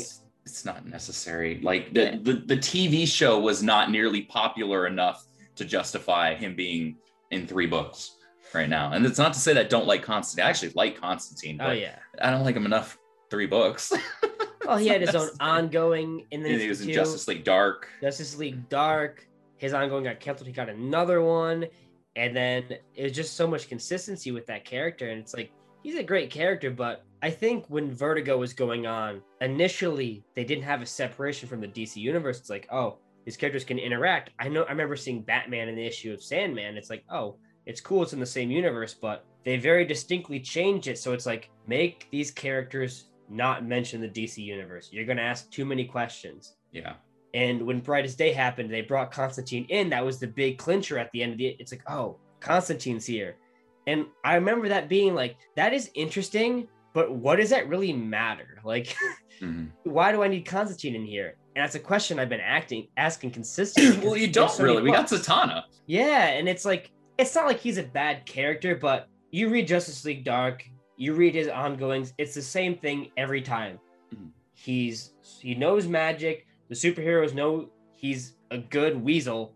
He does what he wants, and he gets his way, but he fucks somebody over, and they're like, oh, well, fuck you, Constantine. He's like, it's like a Looney Tunes cartoon every single time with him. He's single storyline. He's very cartoony in that respect. You're absolutely 100% correct. And it's not like he's bad, or it's like, it's predictable because it has to be. That's his character. But at the same time, I don't gotta see that often. Yeah, I don't need to see it in 3 books. Yeah, and it's just weird. And it's weird they put such quality writing on books that have characters like that on it. Or like, I think Lemire was writing Dark, and Lemire's fantastic. I can't name a book he's done that I've been personally let down by. And then they have like Teen Titans, which has been a main selling series ever since, it got really the big boom of Wolfman and Perez. There's the 5 everyone talks about. New Teen Titans that's where that popped off for sure. Everyone likes to talk about how the original 5 mattered because of history. It has to matter in the DC universe, but that Teen Titans book never sold. It never did that fantastic. You had great work on it and great writing once in a while, but it wasn't consistent. Wolfman and Perez came on board. Consistency, key. Those characters are real now. These problems, they're personal. Characters like, Wally wasn't even in the book that often, but you remember him being in the book. Yeah. That's how much it's because when he was there, he mattered. Exactly. They made characters matter. And that was one thing. That was one thing that I loved so much about the entire idea of the DC Rebirth universe and the event that led up to it. There was Titans by Dan Abnett once Rebirth happened, and then leading up to that, Titans Hunt. Yeah. The Titans finding each other. They didn't know each other from Adam at that point because New 52 and continuity and all that bullshit. But then recognizing that something was missing, right? What is missing? And you just touched on something that makes that very clear. When Wally was in the New Teen Titans book, you remember it because he was the heart of that team, I would argue. And Titans Hunt and Titans after Rebirth happened is exemplary of that. Like, they recognize that. And I've always loved that dynamic that the Titans had, which is it's family. This is more so than any of the other teams out there in the DC universe or even in the Marvel universe. The Titans are a very tight-knit family. There's a reason why once, and it made me so mad, when they got rid of Wally off of the Titans, because Heroes and I'm gonna flip my desk. And when they got rid of Dick off of Titans, why the fuck am I here? Why am I reading this book? And then an arc and a half later, well, this book's getting canceled. I wonder why. You remove 2 fan favorite characters off of that, and you bring in Miss Martian and not Steel, but the female version of Steel, essentially. I can't remember her name. Natasha. I don't remember her superhero name, but it's like Natasha Irons. Yeah, and I'm like, you just removed the Flash and Nightwing for these 2 clowns? Yeah, and so the Titans book is super interesting because I love the Titans as a character, and the family. Every time they bring them together, they always say we're a family. They had the one shot for Metal, Tales of the Multiverse, and it says we're better than Justice League because we're all family, and it's like, oh yeah, I really feel good, touchy moment. They say it every time, but the Titans book, the wild thing, it's so radically inconsistent. The first book came out in '99, I believe. That is a perfect example of how to do the book. You have the 5 original members saying, we want to make a new team, but it has to feel like we're doing something. We're not just doing it because we're bored. It's got to matter. Yeah. We each have to pick an individual member we want to be on the squad. Genius idea. Yep. Because you're already setting up 5 mentor figures and 5 proteges. Yep. And it's a better way of doing it in Teen Titans because in Teen Titans, there has to be mentor figures, but to have 5 established ones and 5 younger ones that don't have to be teenagers, they could be anybody, but they still have to be unexperienced. It's a great way to introduce people to new characters and have them fall in love. Yeah. Characters like Hawk and Dove. Yeah. And I thought that book was fantastic. After, I think, halfway down the line, the writers changed, editorial really kicked in, the book started to flop, whatever. They did the 2008, 2007 series. Same thing. They took almost the new Teen Titans team with addition of Roy Harper, I'm pretty sure is the only additional at the moment. And it's like, that's a great dynamic, but it has to mix in with everything that's going on. Nightwing becomes Batman out of the book. Yep. Big hit on the book because it wasn't kicking off stands and it was a fresh book. And it's like, he's already gone and we're only on like issue 10 right now. What are we going to do? You have these great one-shot issues where each issue focuses on the character, solely on that character. If you didn't like them before that issue, you're probably going to like them. But we got to tie it into Blackest Night after that. Okay, Tempest is dead. Damn it. We didn't even have him in here. But, that's another main Titan dead. Okay, cool. Brightest Day is happening. Roy does heroin again. Oh my God, what are we going to do? The Titans disband. It becomes a total shift of book. It's like, Nothing is the same. The book just drowns. The biggest problem with the Titans book, same with Rebirth, by the middle of the series, it drowns again. Something happens, shifts, change, because these legacy characters keep getting pulled into their main families, and then they get taken out, or it changes the entire dynamic. 2016 Rebirth. Nightwing shot in the head because fucking why not, apparently. Ruins the Nightwing book. Because Dan DiDio. Yeah, ruins the Nightwing book. Titans now, huge character gets taken out of it. Heroes in Crisis happens. Butchers Wally as a character. Cannot come back from it. Give the 6-issue miniseries to Lobdell, thanks. And then what do we have? Well, we're going to have to focus on Roy Harper being an alcoholic. First of all, you don't have to focus on that. 2, it's bad enough you made him an alcoholic. 3, what does this do for anything? You have the only characters in the book that matter right now is Donna, because she's not connected to Wonder Woman for some reason in this world. Tempest has 0 to no connection with Aquaman in the book. Since Rebirth happened, he was in 2 issues out of like 60. Yeah. And that's it. And they bring in characters like Miss Martian, which if you had the same continuity as the original post-Earth or New Earth, it'd be fine because she was a Titan. Bring her in Titans. Okay, cool. Kind of nifty. You don't. The character hasn't shown up in God knows how long. It's weird. Kyle Rayner, who, yeah, he's been in Titans. It would make sense, but you don't really elaborate on it. And is that even still canon? Probably not, because I'm pretty sure he doesn't know Donna when the book goes on, and that's inconsistent. So and I think Beast Boy is like mutated at this point. The book is just jumbled. They have nothing they know what to do with. Big problem is Cyborg's a main Justice League member and he creates it. That event will always ruin the possibility with Titans. You can't make him a Titan anymore. Yeah, no, I don't like Cyborg on Justice League at all. I think he's at his best when he's either working with the Titans or when he's mentoring the Teen Titans. That was one of the things, one of many things that I loved about Jeff Johns' run on the Teen Titans back in the early aughts, which was utilizing characters like Cyborg, utilizing characters like Starfire as mentor figures working within the Teen Titans. I think that just worked really well, and it works well for Vic. I don't really care for his dynamic in the Justice League. It just doesn't fit for me. Some people like it, but it doesn't do it for me. And most of my friends that I've talked about this with, they're like, yeah, I love Vic, I love Cyborg, but I like him with the Teen Titans or with the Titans. Why is he in the Justice League? There's nothing for him to latch onto, because he doesn't have a connection to these other characters. They're not, and they don't build a connection because they can't. There's no history to build to, versus like, oh, if he wasn't a founding member, but he was on the Justice League, you could still say like, oh, he calls up Gar on the phone once in a while or something. Fine.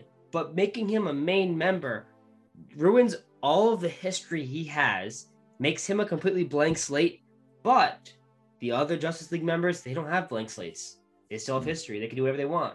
Yeah. So it only harms him. And it's like, if you want him on the Justice League because he's a great character, I won't disagree. If you want to make him a founding member, I will, because you have to get rid of so much to get to that point. Yeah. And he hasn't, ever since then, he struggled, and he's not going to be able to fix that. I've never liked him on the Justice League. It's just never worked for me. They did the live action, not live action, the adaptation movies like Justice League War or whatever, where they try to make him have a friendship with Shazam because they know in the comics he doesn't have any friends. Like, he doesn't talk to anybody. It's like, okay, there's a perfect example. Like, even when you're adapting a material, almost all of it is 1-for-1 except Cyborg. It's just weird. I guess to get back on track though with the questions is, you say Wally is your favorite hero. What's one word you would use to describe Wally West? Well, pre-Heroes in Crisis, I would say hopeful or optimistic. And considering I am going to forget that Heroes in Crisis ever happened, I'm going to stick with that. It's okay. They will do it in a year. They will. Thank God. God, that book was such trash, which makes me mad because Clay Mann's artwork is God tier. It's funny. Yeah. I remember when the book was coming out, and I was always quick to defend. It's a mystery. We have to just see how it plays out, because people were would dissect it issue on issue. I'm like, yeah, I mean, it's not good, but like, it's a mystery. Maybe at the end they'll try to fix it up or make it intertwined. But just like Identity Crisis, you just shouldn't have read the book. Yeah. Oh, Identity Crisis. Oof. Yeah, that's DC just shouldn't do mysteries. Yeah, well, it's not good. For crossovers at least. You know, if you want to do mysteries, keep it to Detective Comics. Yeah. and hone in on that aspect of Bruce's character. But yeah, I would say hopeful or optimistic, or even like I said earlier, relatable. He's the everyman. He is a true blue human character as far as like who he is, how he acts, how he interacts with other people, his relationships. You can pick out any number of things that's a facet of his character, and you can find a way to latch onto that without that much effort, because he's just a relatable figure. And that's something that I very much appreciate in a universe that's filled with gods and demigods and, you know, and people dressed up as a flying rat. You know, this is a relatable character for me. Yeah, and I think that's when you mentioned how, like, when the Baron run kicked off, how, like, people weren't into it because they took all the aspects about him that were relatable and weren't focused. Like, the first thing they did was make him a millionaire, and it's like, what are you doing by making him a millionaire? They make him a super bachelor with every 5 issues is another girl he's talking to, and it's like, you think about nowadays, it's like, if I said Wally West and you said like hopeful or whatever, if another thing people would describe is he's a family man. You know, he cares about his family, he cares about people around him, and he's always there to show trust, love, and support. And it's like, read the beginning of that book, it's like, I don't know, I think he cares about one Baron's thing, wrong. Dude, and it's it's girls between 18 and 22. It's tough, but you know, the next writer got on, starts to change some of those things, makes them more relatable, and Mark Waid gets on, revolutionizes the character again. You know, he revolutionized Flash mythos. Honestly, I would argue that there are 2 gigantic things that revolutionize the mythos, the lore of the Flash character. The first being when Mark Waid introduced the Speed Force. 100%. The second being when Jeff Johns and Ethan Van Sciver brought Barry back and described how the Speed Force was formed. I think those are the 2 biggest moments in Flash history, really. If we're not counting like individual acts, like, yes, Barry sacrificing himself in, you know, Crisis on Infinite Earths, that's a big moment, but I'm talking things that just add to the mythos in general, that build upon the lore of the Flash character in the Flash universe. I would say those are the 2 things. Adding the Speed Force, easily the biggest. That they were able to do so much with that, even to this day. And even though in New 52, they didn't say that Barry created the Speed Force, but they say that he expands the Speed Force with every step that he takes when he's running. So they kind of like slid that under the carpet without entirely erasing it. They reworded it. I don't think that's too bad too, because in the run after Baron, it's like, was it like Wilmer Jones or whatever? He uses the character of like Tina McGee to elaborate that Barry is an anomaly, and the way his speed works isn't described by physics, well as at your point, Wally, it is. Yeah. So the person laid groundwork to create the Speed Force, but not elaborate on how the speed is tapped into. Yeah. Which had Mark Waid go, this is a great idea. I'm gonna make it something. I'm gonna take this and I'm gonna run with it. Exactly. Quite literally. Yeah. And to this day, I mean, Flash is so synonymous with the Justice League because of the Speed Force now. It's intertwined with the character. Well, early 2000s when they were bringing back the Justice League after it had been a couple of years, you know, and Clark and Diana and Bruce were like, all right, we got to sort this out. Tornado's Path. With great introduction. Brad Meltzer. The way they formed the team there, I thought was great. I loved that they were like every handful of pages, it would cut to them sitting at a round table and discussing, all right, who we bringing in next? And, you know, that one of my favorite moments is, you know, they have Nightwing, his picture on the table. Love that, yeah. And they're like, he won't join. What we haven't even, I already asked him. Yeah. We're supposed to do this as a group. Yeah. But Bruce is like, no, not this one. This one's personal. Yeah. I love that moment. But even in that, they were like one of the first people that they tried to set up. It's like, okay, we need a scout, we need speed, we need recon. All right, we need the Flash. And right? It's funny, you think that a scene like that would happen in multiple Justice League titles or like be thought about, but that Meltzer run was the first time they did like a recruitment. Like they're like, oh, we have to plan it out. And they're putting logic and reason to each of the selections too. And it wasn't like a one issue thing. Like the Nightwing issue, that's the second issue. It goes on for a while. And you think about like, this is genius. Just starting out a run, introducing new characters, but also having little photo cameos of dialogue that you have the Trinity talking about these characters and how worthy they are. It's like, well, if they think they're good, I can't fucking think they aren't. Like, and everyone's getting bigged up, or if they can't join the league, there's a good rational reason to it. A perfect example to that would be Oliver, right? So they brought in, I know people that, you know, Green Arrow, like Mike, you know, Green Arrow's their boy. That's their favorite hero in the universe. And, you know, he kind of took a back seat during Meltzer's run, but for good reason at the time, right? Yeah.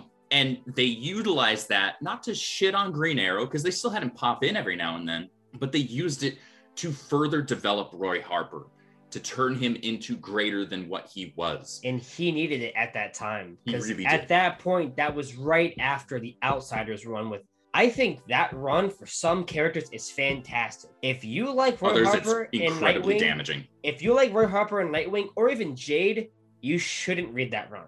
Because those characters are treated so badly and just a twisted perspective of them. And I think Winnick can be a fantastic writer at times, but he did not grasp those characters well. And it's weird because he does other work on Green Arrow and he writes Harper just fine. But when he's in the forefront, it was just drastically different. So to go off a run like Outsiders, where they have Nightwing and Harper being a cock measuring contest about how to treat these soldiers that they don't want to be friends with, but they kind of feel like they have to be friends with. Yeah. To go from that to being like, listen, you're a dad, you're an everyman, and you've gone through a lot, and we think you have the respect and the abilities to be on the Justice League. And to elaborate on that is the perfect evolution of his character. And I think that was maturation for the character, desperately needed maturation for the character, and I was so glad that they did it. Meltzer's run is fantastic. I actually just within the last few months started rereading through that entire block. It's like 9 volumes of that era of Justice League of America.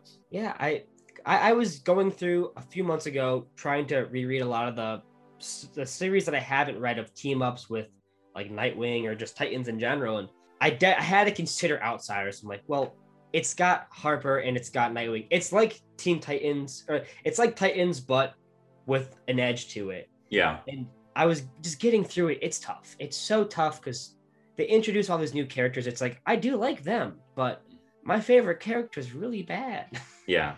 And you just can't help but get through it. They introduce more characters, like Starfire comes in the team, and it's like... Well, it's like, I compare that with in New 52, Red Hood and the Outlaws. That is one of my least favorite series I've ever read. No matter which one, except for Rebirth. It makes me sad because I love a lot of the characters that are on the team. I like Red Hood. I don't like Jason Todd as Robin. Nobody did. That's why they voted to kill him. I like Roy Harper. Love Starfire, right? I love these characters. The stories for that were just bad. And it makes me sad because Kenneth Rocafort is a freaking incredible artist. And I love perfect style for the group too. Having him do a group like Outlaws is fantastic. And I don't like it. Makes me mad. It's like you have Lobdell on this team, and it's bad. So they're like, all right, cool. We're gonna have you do the next series with them of just Red Hood and Arsenal. Starfire isn't the problem. It's the writing. Okay, cool. We'll do another Red Hood and the Outlaws with Lobdell. It's like, oh my God, you're doing it again. But it's a different team, and it's fantastic. Yeah.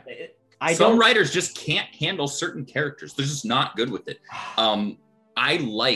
Even though I wanted more from it, I realized there was only so much they could do within 6 issues. I really enjoyed Flash Forward. Flash Forward gave me hope, especially desperately needed hope after the bullshit they put Wally through in Heroes in Crisis. I know enough about the character to where when I was reading it, I could see that they were trying to really insert the character of Wally back into it. Like, you could see the struggle because they couldn't just forget and erase that Heroes in Crisis had happened, unfortunately. But they were doing it in a way, they were recognizing that happened in a way that didn't make me hate my favorite character.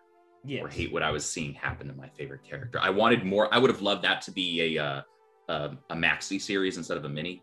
Yes, 12 totally issues agree. instead, because some issues felt really rushed because they had to just condense all of this into 6 issues. And I was bummed after 6 issues because I wanted more. I liked what I had, but I wanted more from it. I wanted to get more into the meat of it.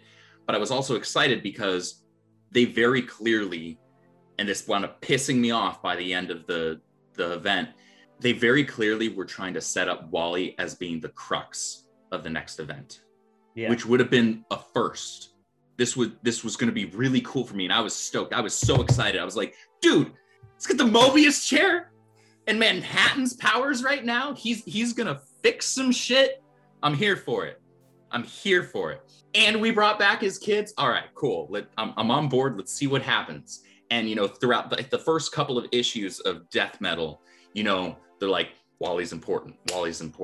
We need the Mobius chair. We're protecting. They were hiding Wally.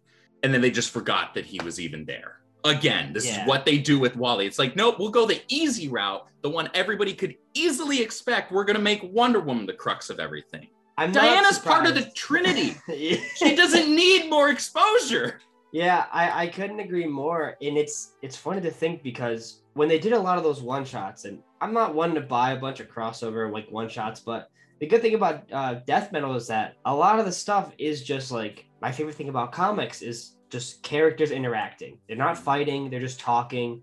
And like, it's like kind of like melodramatic dialogue. Like, this could be the end. What's next? And they have Speed great Metal. One of the best issues was, I would argue, the best issue out of that entire event. Easily the best of the one shots, I would say. And but I'm a little biased. I'm a Flash guy and I'm a Wally guy, so I'm also going to say that it was. I would even say biased though, because writing. The only reason I like the last stories in the multiverse because you have a bunch of different stories that are getting finished off. That's the only reason I like that better, because you're getting a good multitude in most of the stories really hit. And I thought that's a great way of capitalizing on a lot of them and having a variety. But the best self-contained story is 100%. Wasn't that the one where they were kind of like trying to put Barbara and Dick together? And I thought that was kind of... It's bad. It's bad. When we had just gotten 3 Jokers, and I know that 3 Jokers isn't necessarily canon, but like, you're gonna give me this within the same like 3-month period or whatever. Yeah. So it's even worse considering in that the Batgirl series was terrible. I don't care what anyone says. I don't. Batgirl hasn't been good in decades. I think Gail Simone's run at the New 52 when it started was pretty good. I thought she did a good job. The first 2 volumes, like the first 2 arcs, were solid enough. Like after that, it just... Yeah, I cannot stand the end of the series where it's like, oh yeah, he had a bullet in his head, so he doesn't have any memory. And he gets his memory back and he goes, yeah, I kind of want to see what we can do now that like I've got my memory back. She's like, well, it's convenient for you to forget about me. Now you care. It's like, well, it's not convenient, idiot. Taking a bullet to the head is not memory. Convenient. Yeah. Like, oh, man. Take it up with the writers, Babs. She's been so inconsistently written. The biggest thing is, like, they de-age characters. Like, most of the legacy characters are supposed to be, like, 21 to 23 during this universe. But she's still older. They still have said she's still going to be around 28 because Killing Joke happens, or at the earliest, maybe 24, 25. Because she's still older than the first Robin Nightwing, which is fine. But they write her like she's 17. They write her like she's a teenager. And I wouldn't care if they gave like the Burnside story to a character like Stephanie, or, it's a good story with a bad main character. It doesn't lend itself to that character. And I don't want to be like rude by saying that like it's not well written. I just think you chose the wrong character for it. You have so many characters in the DCU that can lend themselves into it. You shouldn't make Barbara Gordon that story. You shouldn't make her that character lend itself into it. You're making her feel devalued and younger than she should be and make her feel immature. The stuff with Oracle already happened. It's still canon to this world. To make Oracle exist and then her act like that makes her feel so immature. Yeah.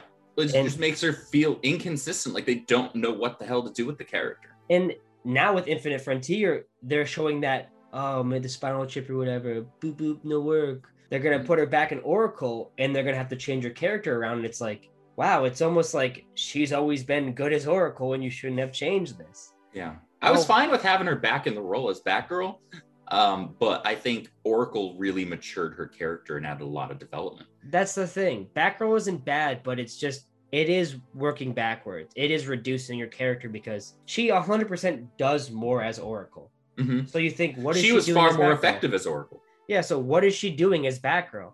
She swings around, does the same old. It's like, but what's helping this? It's like they pretty much gave the role of Oracle to Alfred for a bit where he had to be the man behind the chair. Yeah. That's not like I don't hate that for Alfred, but Alfred's dead now, so he can't do it. But more so, why is Barbara not doing it? That's the important question. Because she can walk, maybe wanting to go out and spread her wings and do stop crime. I'm okay with that, but primarily only doing that lends a lot of questions. If you need an extra pair of boots on the ground, cool, I get it. That's fine. Need a few more batarangs, batarangs thrown. All right, I'm here for it. That's fine. But it still makes more sense to have somebody with basically unlimited eyes and ears. Exactly. They can coordinate everything. It's just weird they made that Alfred for a bit. Barbara never really says why, and it just doesn't happen until now that her chip is shorting out. Kind of got to sit down a few more minutes. Convenient. Yeah. And then they bring characters like Cassandra Cain back and Stephanie back, and they're working more on them, which they should have been in the first place. I have people that are younger than me that are getting into comics, and it's like they love these characters like Cassandra Cain and Stephanie Brown. I think some people really love Cassandra Cain and talk of her being the end-all be-all, but it's an she was written really well when James Tynion was doing Detective Comics. Oh yes, that is the best that character has ever been. And I would say that it's been downhill from there. I think James Tynion has a really, really great knack for the entire Bat universe and for the more human Bat universe aspects. When Snyder's doing stuff, Snyder likes to do this grandiose scope and scale. We're altering history, or we're taking things from history and taking things that happened in freaking Final Crisis and carrying it forward here to use it for this current event. And that's cool. I enjoy those kinds of stories, but I enjoy the detective aspect the most when it comes to Batman. The boots on the ground in the alley, and Tynion just works so well with that stuff. And he's still able to expand the Gotham mythos from that level. And it's so good. He is the best writer that those characters, that family, the Bat family, has had in a really long time. Yeah, I think expanding is the perfect way to say it. Like, he's expanded the universe. He's expanding the dimension of these characters. These characters before Detective Comics in the New 52 universe didn't get introduced till Batman and Robin Eternal, which is one of those weekly series where people don't read because no one's going to go buy a $4 comic every week. That's a lot to expect. Yeah. And a lot of the stuff, I remember I went through and I read it. It's like, well, how did this happen? There's got to be maybe I got to read Batman, Robin Eternal. It doesn't matter. Tim and Steph are a couple. It must happen in Batman. No, they don't talk. Cassandra Cain and Steph. Oh, they're best friends. It must happen. Oh, I barely interact. Okay. So, and that series doesn't happen. And Tynion's like, I know what you want. I know what you like. It's going to be ignorant because I'm not going to explain it, but you probably already know these characters, so you'll deal with it. Here you go. And it's like, you're right. I will be ignorant. I will love it. Thank you. You have a great run. I'm fine with that. This is escapism. I just need to be entertained. Yes, 100%. Entertain me with characters that I enjoy, and we're good. And I think making the scope bigger is the entire purpose. You always want to make it bigger. That's why, there are millions of movies with superhero characters, is because make the name bigger, make it prouder, make it more pronounced, make these characters more important, make them household names. Yeah. Which brings me to my next question. So, that was a good segue, by the way. Thank you. Speaking of making the name bigger, what property outside of comics do you think showcases your character the best? What makes the name Wally West stick out, and what really makes him say, hey, this is a great way to get into my character? I can think of a few off the top of my head, but I want to know what you think is the best one.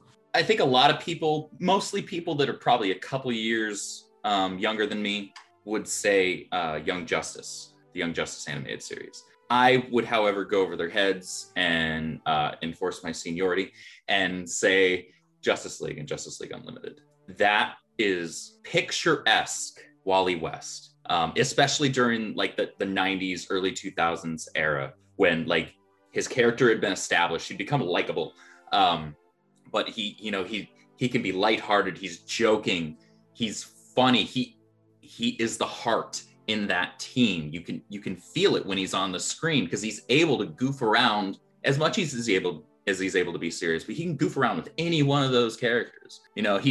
He's snooping around, and Batman's like, "What are you even doing here right now?" And he's like, "Oh, it's Flash Appreciation Day. I don't know." That's a great episode. Yes, it is. Was it Flash and Substance, I believe it's called? Yeah. That's my favorite one because it showcases why I like Wally more, is because he can just show up at one of the bars where all the villains are at. It's like, I don't have any reason to kick their ass, so I'm just here, just gonna get some questions asked. It's like, nobody else would do that. I love that so much. Oh yeah, nobody else would have the stones, but also just the devil may care attitude, outside of maybe Hal would do it, but he would also start a bar fight.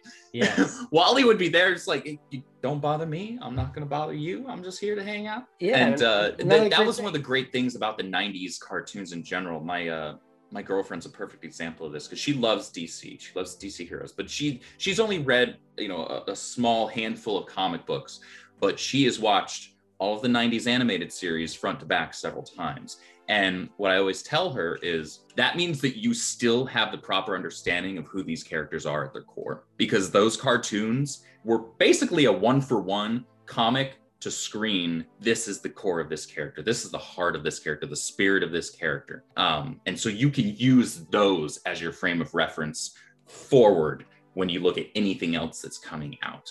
And we recently started rewatching Justice League Unlimited as well, because those are on HBO Max. They had remastered that, Batman the Animated Series, Batman Beyond, freaking love. And I think next week they're dropping an HD remaster of the Superman Animated Series, which I'm going to be totally here for. I don't care what anyone says. If you want to talk about quality, the Superman Animated Series is so much far above what people really expected. Oh, yeah. I mean, I know a lot of people that are really stricken DC fans that they don't love the first Justice League series because they feel like a lot of the stories aren't really good reflections of the villain characters that they're portraying. Mm-hmm. And, besides that, it's fun to get into, but Superman it's so bewildering too, because when you watch Superman in Justice League, it's so weird to think it's the same Superman from the animated series. They do such a better job on that animated series for showcasing Superman. They grasp that character top to bottom. Yeah. And I mean, when you have so many characters, it's tough to juggle, but that's a great reason why when you're talking about Wally, he has great dimension with all these characters, because when he's in an episode, it's a buddy cop. Yep. You have a straight man, and then you have the other guy who's always having fun.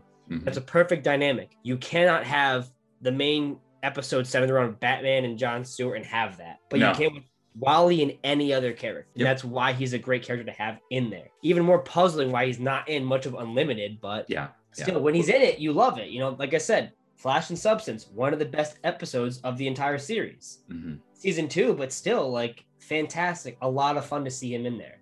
Well, that goes back to what I said earlier about Wally just being a relatable character. That goes beyond the viewer or the reader, right? That goes to all of the characters that he's interacting with. That's why he can get along with them, because he can relate to them. They can relate to him, and they see the humanity in him, I think, and they can latch onto that. And so they enjoy being around him. And that's why he's always so fun to be around, to watch those interactions. But yeah, Justice League and Justice League Unlimited, without question, I would say. Young Justice did a good job for like a younger Wally, but I preferred seeing him in the actual Flash mantle. I think it's good to have people recognize another adaptation. Like, he's in Teen Titans for a few episodes too as well, and I think that interpretation is great, because the problem with him is Kid Flash in especially the new Teen Titans is he doesn't have a lot of moments to shine. Mm-hmm. He's a great character, but he doesn't have enough like oh, this is Kid Flash. He's strong. He's cool. He's fast. The one episode he's in Teen Titans, he makes everyone else look like a joke. And these are characters that have been antagonists for the first season. It's like, oh man, he's really cool, man. Mm-hmm. You watch that one episode and it's like, wow, Kid Flash is a cool character. I got to get more into it. So putting him into a show like Young Justice was great. It's weird the team selection they chose because some of these characters don't bounce off each other as naturally. Yeah. But I think they did a great groundwork. I hear a lot of people say when they talk about Young Justice is as the seasons go on, the biggest problem is they have is that they feel like what they're watching isn't the most important thing happening at that time. Like they're watching the sideshow to a main event. The main event is happening elsewhere. Yeah. And like you're watching the crossover issue versus like a tie-in issue versus there's a tie-in or a one shot, but the actual event's happening over there. I totally see that. I would agree. I have a lot of problems with Young Justice, but I personally think that it's not a bad show. No. But I think it's a little overhyped. It is. But I think at the same time, it's a great way to reintroduce Wally to a new audience because there's nothing else going on for the character to do that. And having a show like that was going on was prominent. And with them getting another season coming out, it's very likely he's going to come back. Yeah. So it'll be great to see him get more screen time. Putting that name out there will be great for the character and just have another quote unquote rebirth for the character. Yeah. Do you think that in general comics has benefited from being adapted into so many different mediums like live action, animated? Definitely the animated side, especially with my generation. 90s kids, we were all about the cartoons. 90s had the best cartoons, and that's not biased. That's objective truth. So, and I say that unironically. So people that got introduced to these characters via 90s Spider-Man, 90s X-Men, 90s Batman, Superman, Justice League, all of that, like they had it good. They had it really good. And it did a lot for the characters. It started popularizing the characters more so than comics had ever done, especially in that decade. Even though in that same decade, in the 90s, comics were at the biggest they'd ever been, right? But still, demonstrably more than that, cartoons were able to make it a more widespread thing. Because not comic book stores, local comic book stores aren't in every town. No. Some people have to drive a really long ways to get to one. And that's just far too inconvenient. But they can turn on the TV and watch a TV show easily enough, right? Then with the live action stuff, it's hit and miss. I think that it's good that so it's a double-edged sword. It's good in that it has exposed these characters to far more people. I love that. I want more people to love and enjoy these fandoms, these properties that I love and enjoy.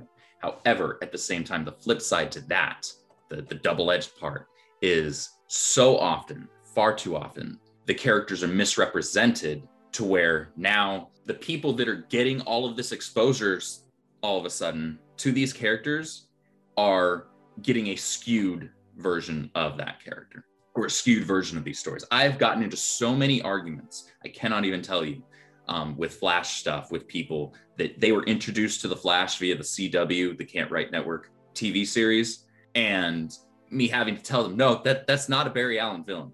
The villain's got no business here. Zoom, that is Wally's reverse Flash. Hunter Zolomon was actually a good friend of Wally. It drives me nuts. Again, it's a double-edged thing. I love that more people are getting exposed to it because I want more people to love and enjoy all of this. But at the same time, represent it properly. Yeah, and I think double-edged sword is the great way to put it. I remember years ago when it came to shows getting prominently produced with CW especially, I was very against it, and I was very much against the whole live action medium with comics because I'm just like, all I'm getting are these Marvel movies where everything's just so jaded for these characters, and I'm getting these CW shows where these characters just share the same name and it's insulting. Mm-hmm. And I'm just sick of it, man. Like, I can go pick up a comic. I don't care anymore. Like, I don't watch these shows. I don't like them. They upset me. But at the same time, like, we were lucky when we were younger and we have, the animated Batman series or Batman Beyond or anything. And you can get these characters. It's like, I think they're cool.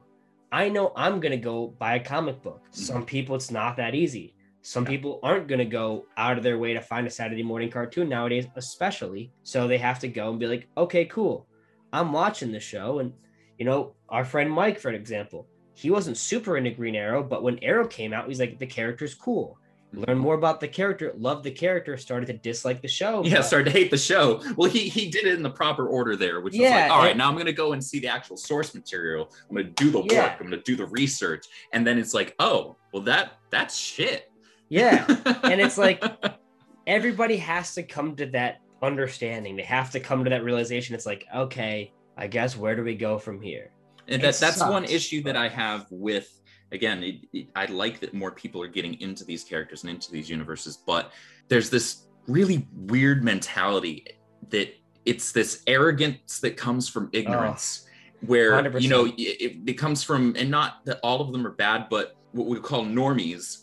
Their introduction to these characters is, all right, they saw an MCU film, which fine. I like most of the MCU films, perfectly fine. They're enjoyable, great popcorn flicks. Or get interested in them via the CW shows. And then whatever they saw on screen there, that is objective truth. And that is how that character has always been and always should be. Well, you're wrong. And I've got the storage unit full of long boxes to prove you wrong. Yeah. So, no. And like, that's like, I have no problem if someone's like, this is why I like it. And I think it's great. It's like, that's so cool, man. Just like, I hate that someone's going to try to tell me why I'm wrong about it. And it's like, first of all, most things are opinionated. Have your opinion on it, and I don't care. If you like that show, that's cool, but like, it's an adapted material. It's a TV show. It's not one-to-one, and I'm just saying, if you like this, try this out. Get into it. If you don't like it, that's cool. I know a lot of people that came to me when I was in high school being like, dude, I know you're big into comics. I love the Dark Knight movies. I want to read more Batman. And I'll give them like, oh, check this out, whatever. A good starting point for most people is Batman Hush, because they have a lot of characters in there.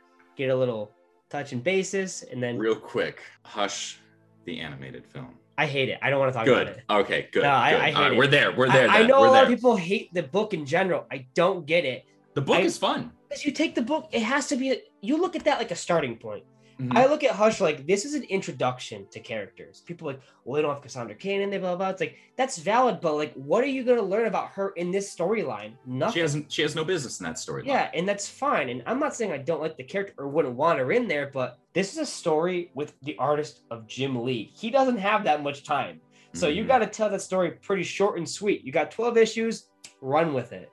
Yeah. They did it. Some characters are stereotypes or just a bare outline like Tim Drake. That's okay. I understand. I can go read the Robin series. Yeah. This is an intro.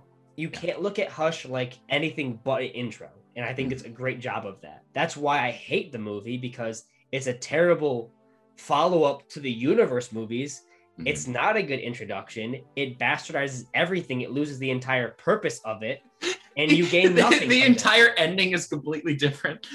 Yeah. And it's like, it ends the same, like, what happens at the end is the same end technically as the book, but how it gets there is so radically different and stupid. And it's for an entirely different reason. The whole reason Hush breaks him down is that like it destroys his level of trust. And Selena says one remark that just makes him realize I can't do this anymore, and it ruins everything. It shows how he can break down as a character and how Hush did get in his head even if he ultimately lost. Yeah. So when it comes down to the morals of killing or not killing for the 100th time, which has no theming in the movie in general, it's like, this is stupid and I hate Riddler being Hush. I hate that in general, but I hate it mostly because he is the main villain in the book. All you did was shave his head and just kill Tommy Elliott, which all you did is ruin more possibilities in your future. Yeah. Shot themselves in the foot. I didn't mean to go off on that tangent, but you had brought up Hush, and so I immediately had to make sure we were on the same page with that. I get that a lot, because I always say how much Hush is a good starting point. Like, oh, did you watch the movie? I'm like, you can watch the movie. Yes, and I wish I hadn't. I love animation, and I think some of the fight scenes are really well choreographed, but oh my God, just mute it. Just mute the movie and then watch it. Tell me if you like it more, please.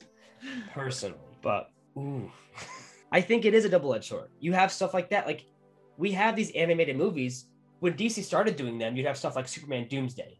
You'd have Superman Batman Apocalypse, where mostly adaptations. Great film. Most of these adaptations, they are mimicking the art style of the artist, which is it's a 1-for-1 of this. Yes, it's fantastic for an artist who no longer is with us, but did all-time favorite artist right there.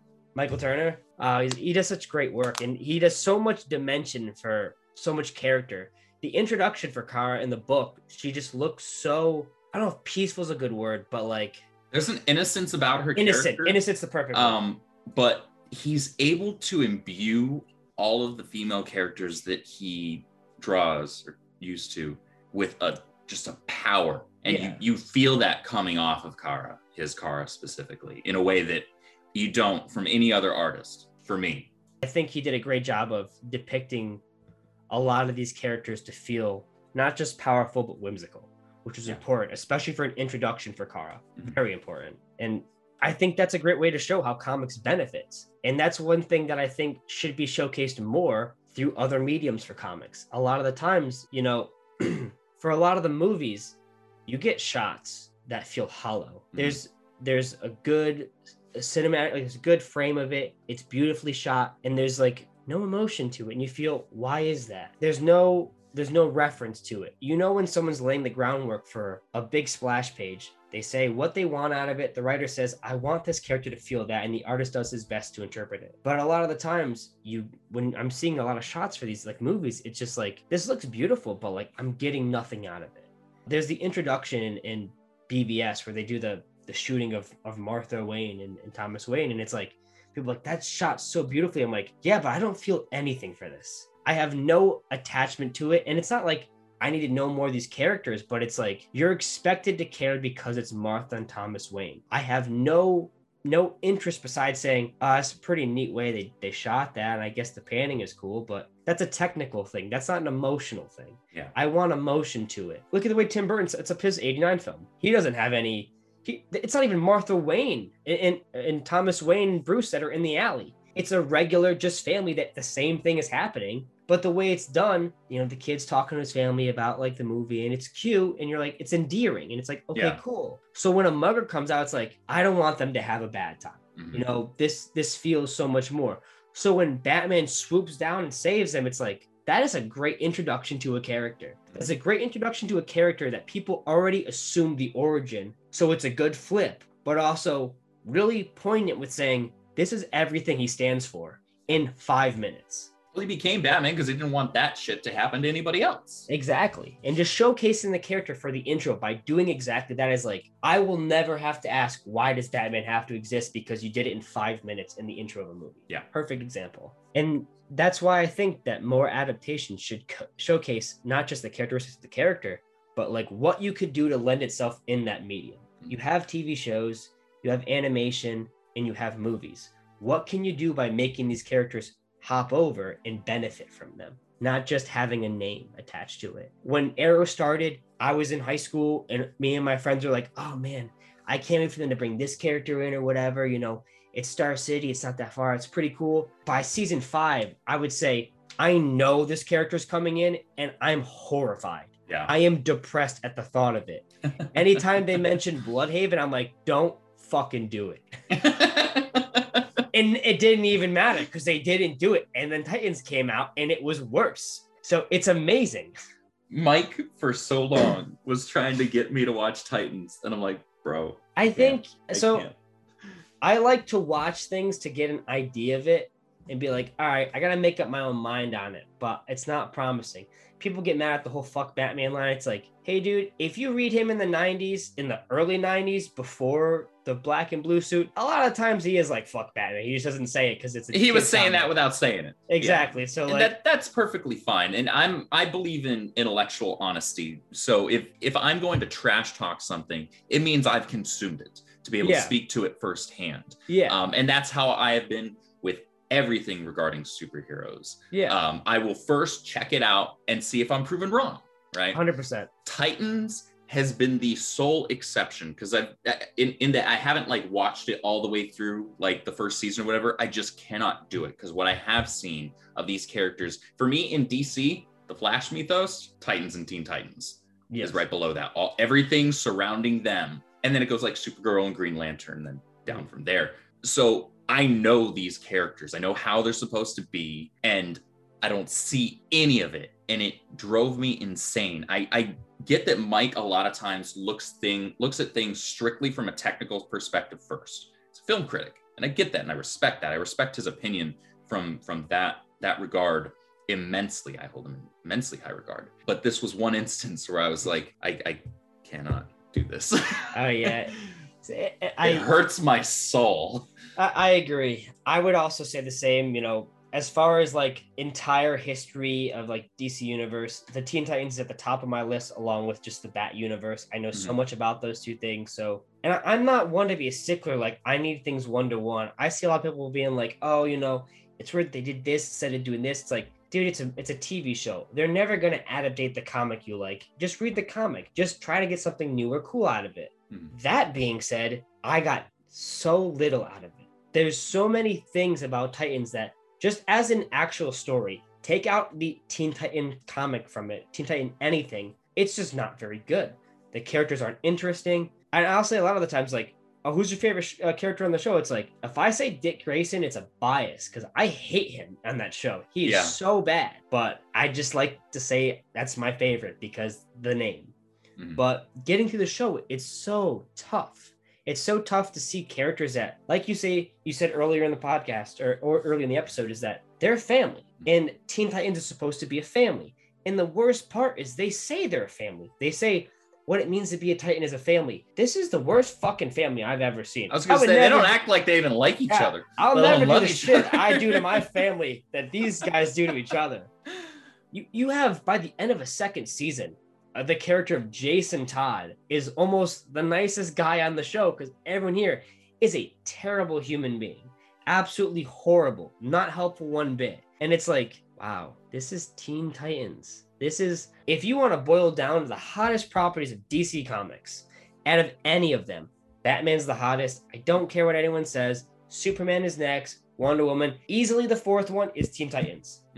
The TV show is really popular. And a lot of the younger audience want to go at it. It's called Teen Titans.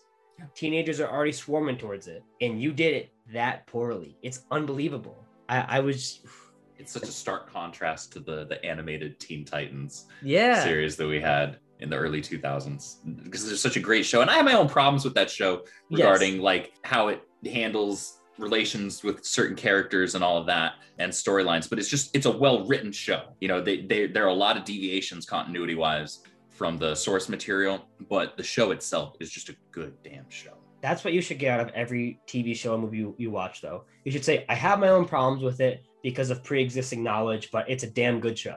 That's what I should be able to hear and say after all these adapted materials, is that it's different. It's not going to be the same, but I'm enjoying it. And it sucks to say, I'm just not enjoying this right now. This is like, it's not similar and it's not good. Yeah, like if it's going to be radically different, you better at least make it fun or something or interesting. And it's like, this isn't interesting. These characters, they just hurt me in ways that I thought couldn't be hurted visually. Yeah, no kidding. Freaking rude. Do you think your character could create a persona on its own, though, that transcends just the name? Because if I said in a household, oh yeah, Batman, everyone has an idea in their head what Batman is or who Batman is. Same with Superman, like relative to how much people are right about these things, they have their ideas. And Spider-Man. I'd say those three especially have the idea of an origin, an idea, and just an example. You ask 100 people that have not lived under a rock their entire lives who Batman is. I would say a good 95 or more of them is going to say Bruce Wayne. Yeah. Parents shot in an alley, something like that. Train became Batman. Okay, arch villain's the Joker. All right, cool, fair enough. Who's Superman? Clark Kent. You know, Love with Lois Lane, Daily Planet, from Krypton. Doesn't like kryptonite. Lex Luthor's baddie. Cool. All right. Peter Parker, same thing. You know, you go on and on from there. Those are singular characters that I think have existed so long that they have hit that level of transcendence. Bruce Wayne is Batman. Clark Kent is Superman. Peter Parker is Spider-Man. There have been other people that put on the suit, but it's just that they put on the suit. It's not like those characters aren't like the Green Lantern, where you're part of a corps. You're part of a intergalactic, spacefaring police force or military, essentially, where you expect to see dozens, hundreds, thousands of people wearing the same uniform, part of the same cause. There are characters certainly that stick out more, like Hal Jordan. And like in The Flash, I would argue Barry Allen. The immense Wally fan that I am wants to say, yes, Wally can transcend that in the same way. But I don't believe that the Flash is a mantle that would really happen with. And it's because it's one of the few instances where it is a mantle. It's not just like a symbol. It's not a, this person is this hero, period, end of story. Peter Parker's Spider-Man. I don't care who the hell else is in the suit. Same thing with Clark Kent and Superman. Same thing with Diana and Wonder Woman, etc. and so forth. The Flash is more of a mantle. If anything, I think that Wally would be far less likely to be that guy with regards to the Flash. But that's due mostly to him constantly getting shat all over in the comics and other media, and either being done wrong or just not done at all. So as much as I would like for that to be the case, I don't honestly believe that would happen, which makes me sad to say. If anything, it would be Barry. That's because Barry's the one that gets all the exposure. He's the one that is the main character in the CW Flash. And Grant Gustin gets bits and pieces of the character of Barry correct. Almost everything else in that show is incorrect, like starkly incorrect. And I'm not gonna rant for 8.5 hours about Ezra Miller. Yeah. Next question. That we'll be here all damn day. Do you think adaptating comics is different from other mediums? Because when people try to adaptate books, it's usually they try to do their best to stick as close to the adaptation as possible. You know, it's like, oh, we're gonna make a new Harry Potter film. It's like they only want to stray so far from it when they're adaptating it. But for comics, it does feel loose. There is a lot less that people feel the need to bring over. Why? Which is ironic to me because unlike novels, you have everything right here, right? You have, this is what this character looks like. These are the relative designs of their suits. These are the stories that are being told. Ironically enough, the MCU, for the most part, while making tweaks that would make things fit in, a 2-hour block of a film, they did a pretty great job in their first few phases of not necessarily a one-for-one, but a one for not too far off. They got the core of all these characters, or at least the majority of them, I would say. And the storylines, what storyline they're going off of, right? Do I wish I would have actually gotten the Mad Titan Thanos that was doing all of this shit just to impress Death? Yeah, I think that's badass and psychotic, but he's the Mad Titan. He didn't feel like the Mad Titan to me. He was a cool character. There were some moments where I was actually rooting for him, but the MCU showed that you can get damned close to one for one and people will eat it up. Because here's the thing, the vast majority of the population doesn't know any better. Make it entertaining, make it a great popcorn flick, and they will eat it up. They will spend billions of dollars, literally billions of dollars, to go see these films. And that tells me that there's no excuse to not make it as close as possible. When you have things that are actual visual reference, and you have these stories, yes, you're gonna have to, something that was a, year-long multi-title event in comics, you're going to have to make some tweaks to make that fit in the span of a 2 to 3 hour movie. They had to do that with Lord of the Rings too. Okay. But Lord of the Rings, I'd say, is like the gold standard for a movie adaptation from a book to film. And I think there's really no excuse for comic book movies and comic book TV series to not, especially TV series actually, because you can basically take a TV series as an issue by issue basis in a storyline, right? 30-minute episode, 20-page comic. You can do that. And you can either take out a couple of things here and there, or you can add in a couple of things here and there that'll make it fit better in a live action setting. That's just how that is. There's no 100% perfect translation from page to screen. Some things just don't work that way. But you can get damned close, and there's no excuse not to. There's no excuse not to, because, like I said, the general population that's consuming the content doesn't know any better. So the people that do know better, us, the people that have the knowledge of all the source material, will just be happier for it. No, you lose nothing, you gain more. Yeah, and like you said, with visual reference especially, it's just that what do you have to lose when you have a good indicator of what you need right in front of you? you know, especially for older comics, like there are those dialogue blocks too. So it's like you have things written out for like the emotion you even want in the scene. So even for older comics, it's even better. You know, you don't have as much of the character work, but that's easy to put in there, you know? Yeah, just get a good actor or actress and they can emote that. You get a good director that can help bring the emotion that you want to see in that role and in that scene. And a good performer will be able to do that with whatever lines you throw at them. I think it just does come down to, you know, no matter how many decades on from when these comments are initially said, like it is just looked down upon. Like people do not look at the medium as comics as a relative serious way of storytelling. And you know, it's disgusting to think, you know, especially after books from the 80s and 90s and 2000s, you have such serious tales, not just like, I mean, indie comics tell serious stuff all the time. Yeah. You know, you can't have an indie book come out that isn't having some deplorable thing going on. Like, oh my God, I didn't think about it this way. Mm-hmm. But even in main comics, you know, sometimes they're not done well. Like I cannot stand the way things are done in Identity Crisis, but there are some books that really touch on like emotion, the feeling of like claustrophobia, of what it means to be in a mantle, the idea of what it means to actually save someone and like to grasp what a superhero does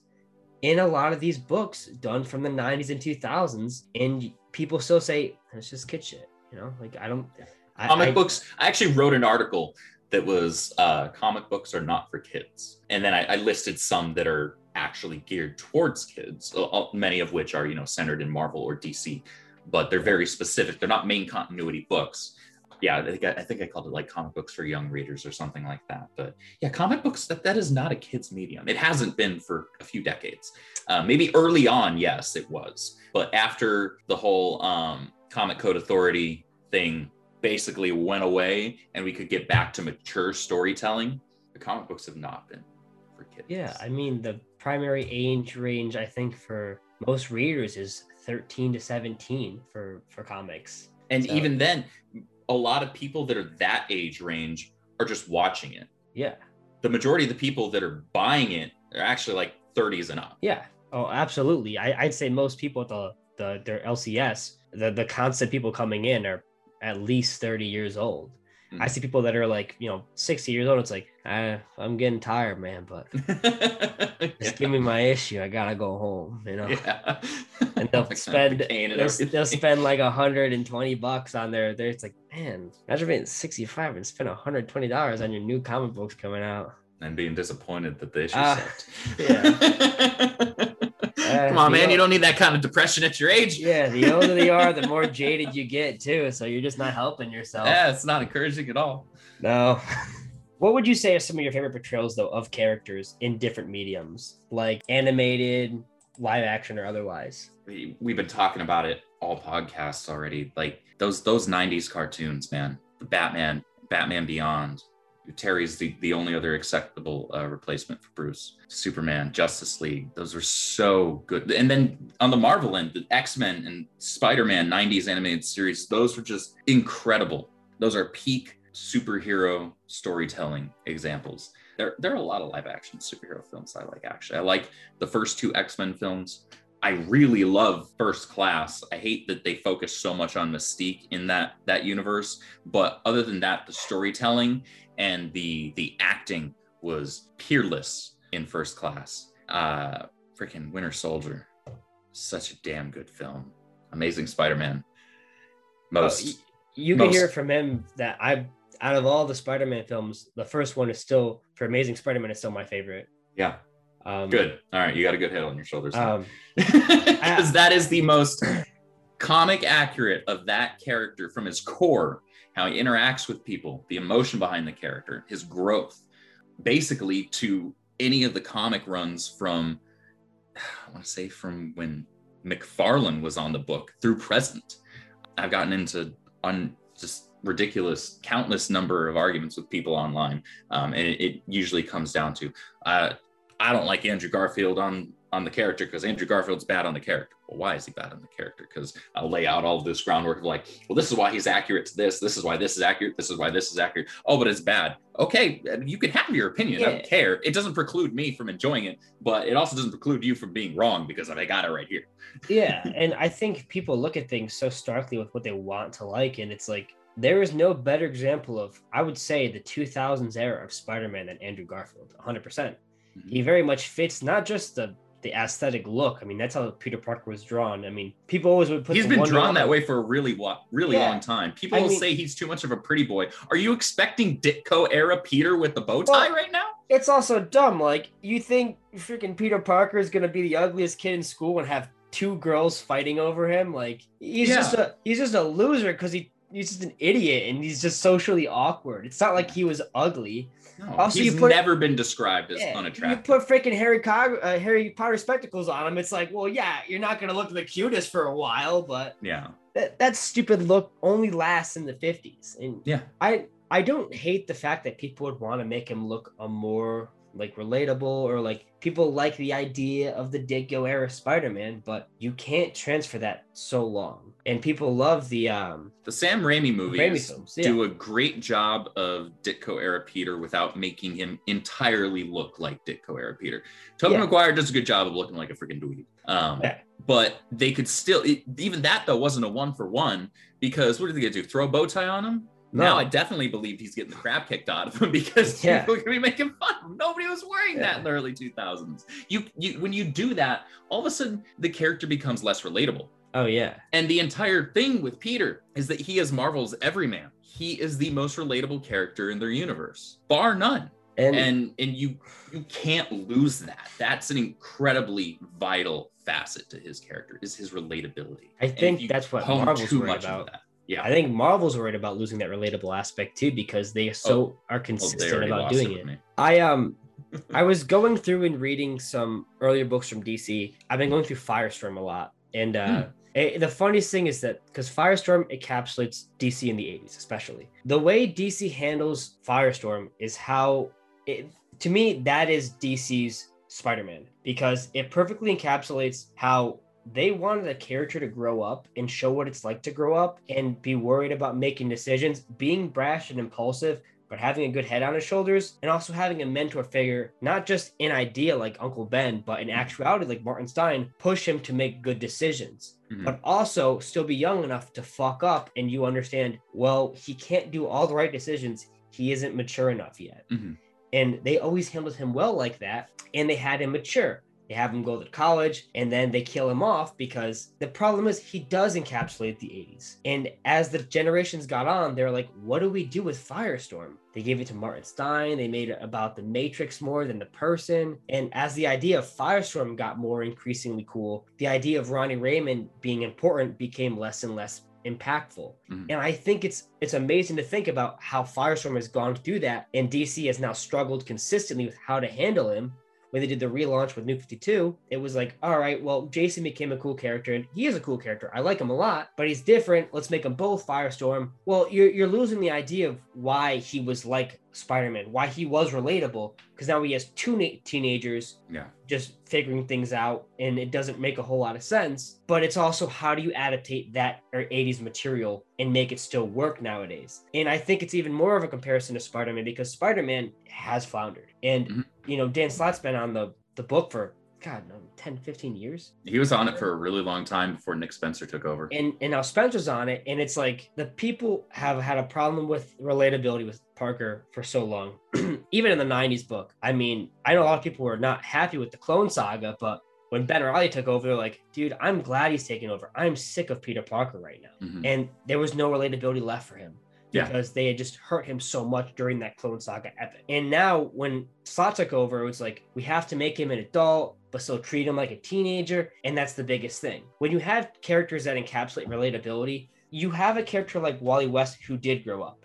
He wasn't a family man from the get-go. He became that. He became relatable because he made decisions that you as a human would say, I would do that. And Spider-Man has had the idea of that, and they wanted to make those decisions, but still act like a teenager, and he hasn't grown past it. And that's why I feel like him and Firestorm have been so consistently stuck in this basis of, we want these characters to be great. We like the teenage hot-headed attitude. We like them being snarky. We like them being fun. How do we make them grow up? What do we do? With Spider-Man, I would say the PS4 Spider-Man game that came out a couple of years ago is a perfect example of that. They took Peter, plopped him in. All right, now he's in his early 20s. He's been doing this for a few years now. He's got a stronger head on his shoulders. He's more sure of himself. He's more experienced. And they put him in great new situations that made him mature further. But it never once felt like they had to make him a teenager or lose the quippiness, the smart aleck remarks. They kept the character of Peter as Peter ought to be whilst maturing him. And that is, I think, the best example I've ever seen of that being done in any medium for a superhero character. Yeah, I think the problem is that you don't have to mature Spider-Man as much as you have to mature Peter.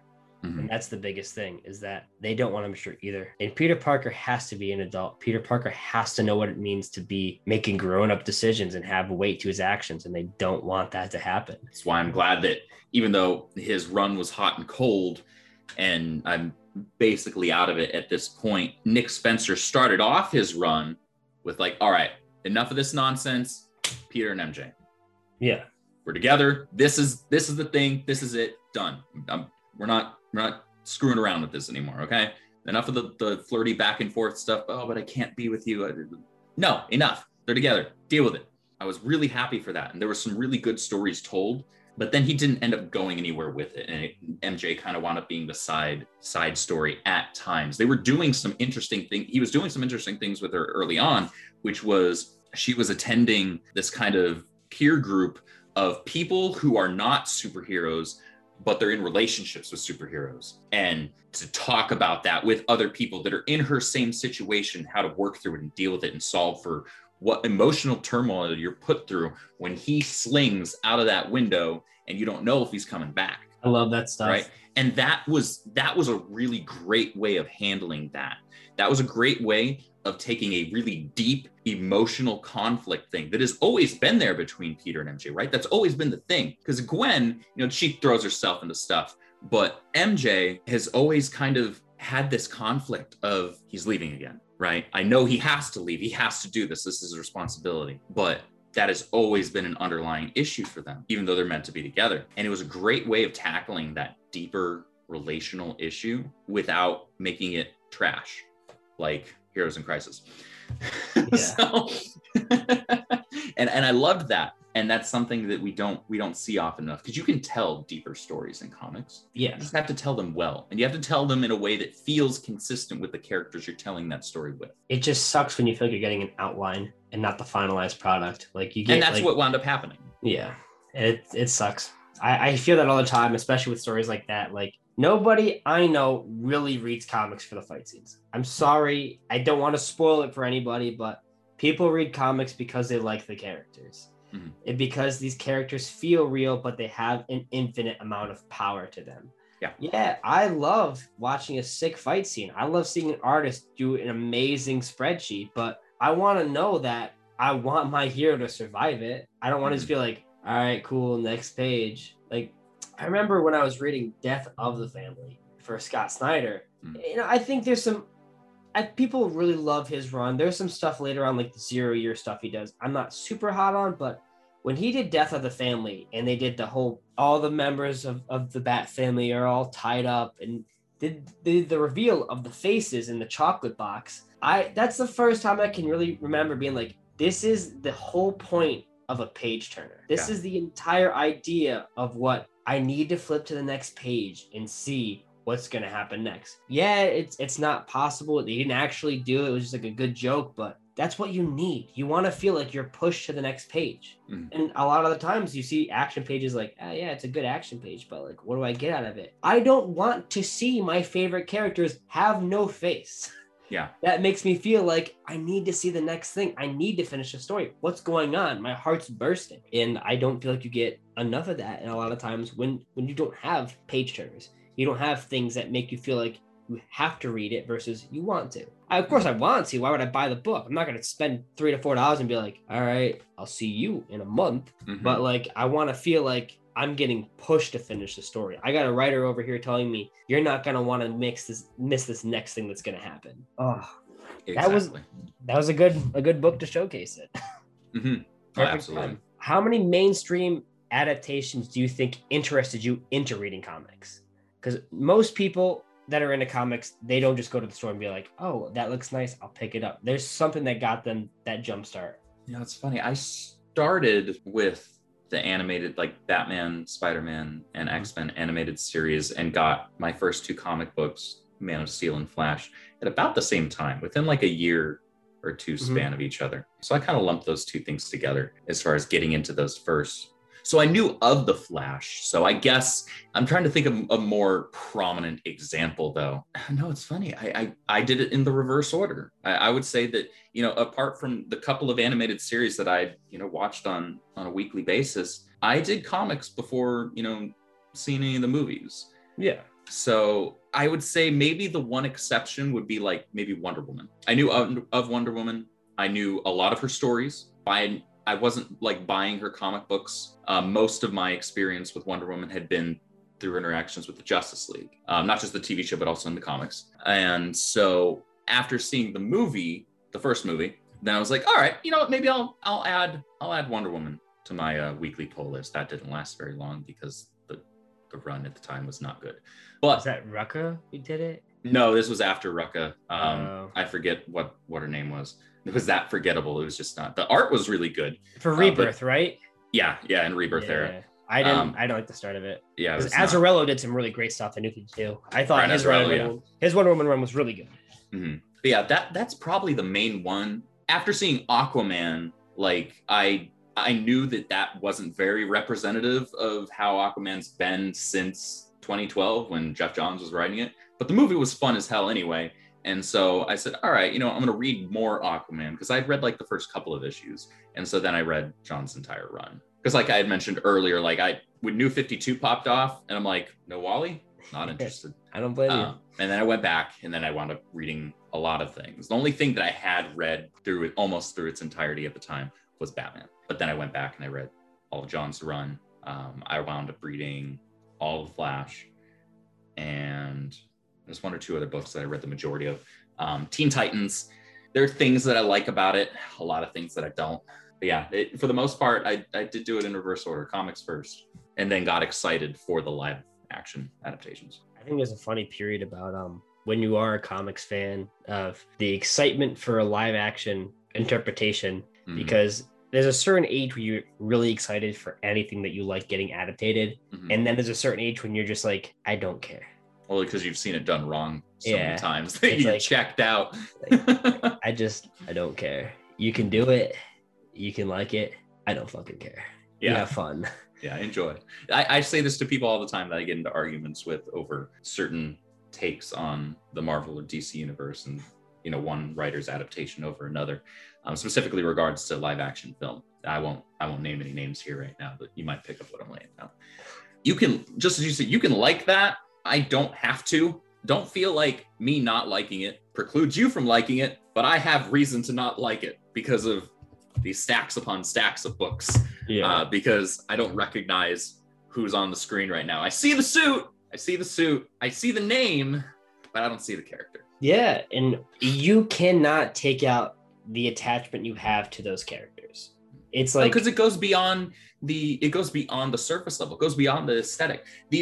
I don't have Speed Force powers. God, I wish I did. You know, I am not a blonde teenage female, but it didn't preclude me from relating to Kara in some way, shape, or form when I picked up this. You know, comic book fans, true blue comic book fans, find avenues to relate to any character. Some characters more than others, but it doesn't matter what they look like. It doesn't matter what's between their legs.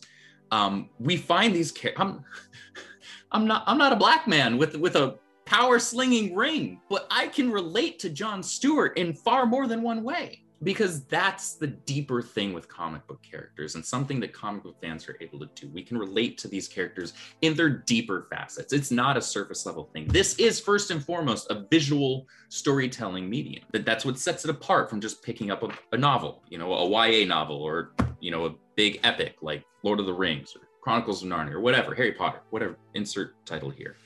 And so when you remove the deeper aspects of characters, the things that people actually relate to, right? I relate to Superman because of his goodness, because of his righteousness, because of his desire for justice. Not because he looks a certain way or because he's super freaking powerful, right? I relate to him as a character. And I think that the majority of comic book fans and fans of superheroes would agree with that statement, because that I think is the most human possible thing, relating to each other and relating to these other characters, human or otherwise, from an aspect of humanity, not from an aspect of what you look like. I definitely agree. I mean, the whole point is to make characters feel relatable, even when they are so far-fetched. Right? That's one of the reasons why Superman works so well, because of his humanity. Because otherwise, how could anybody relate to practically a god among us? Yeah, I mean, I know a lot of people that would still say their favorite character is Martian Manhunter, and it's a character that's whole entire base outline is to be so radically different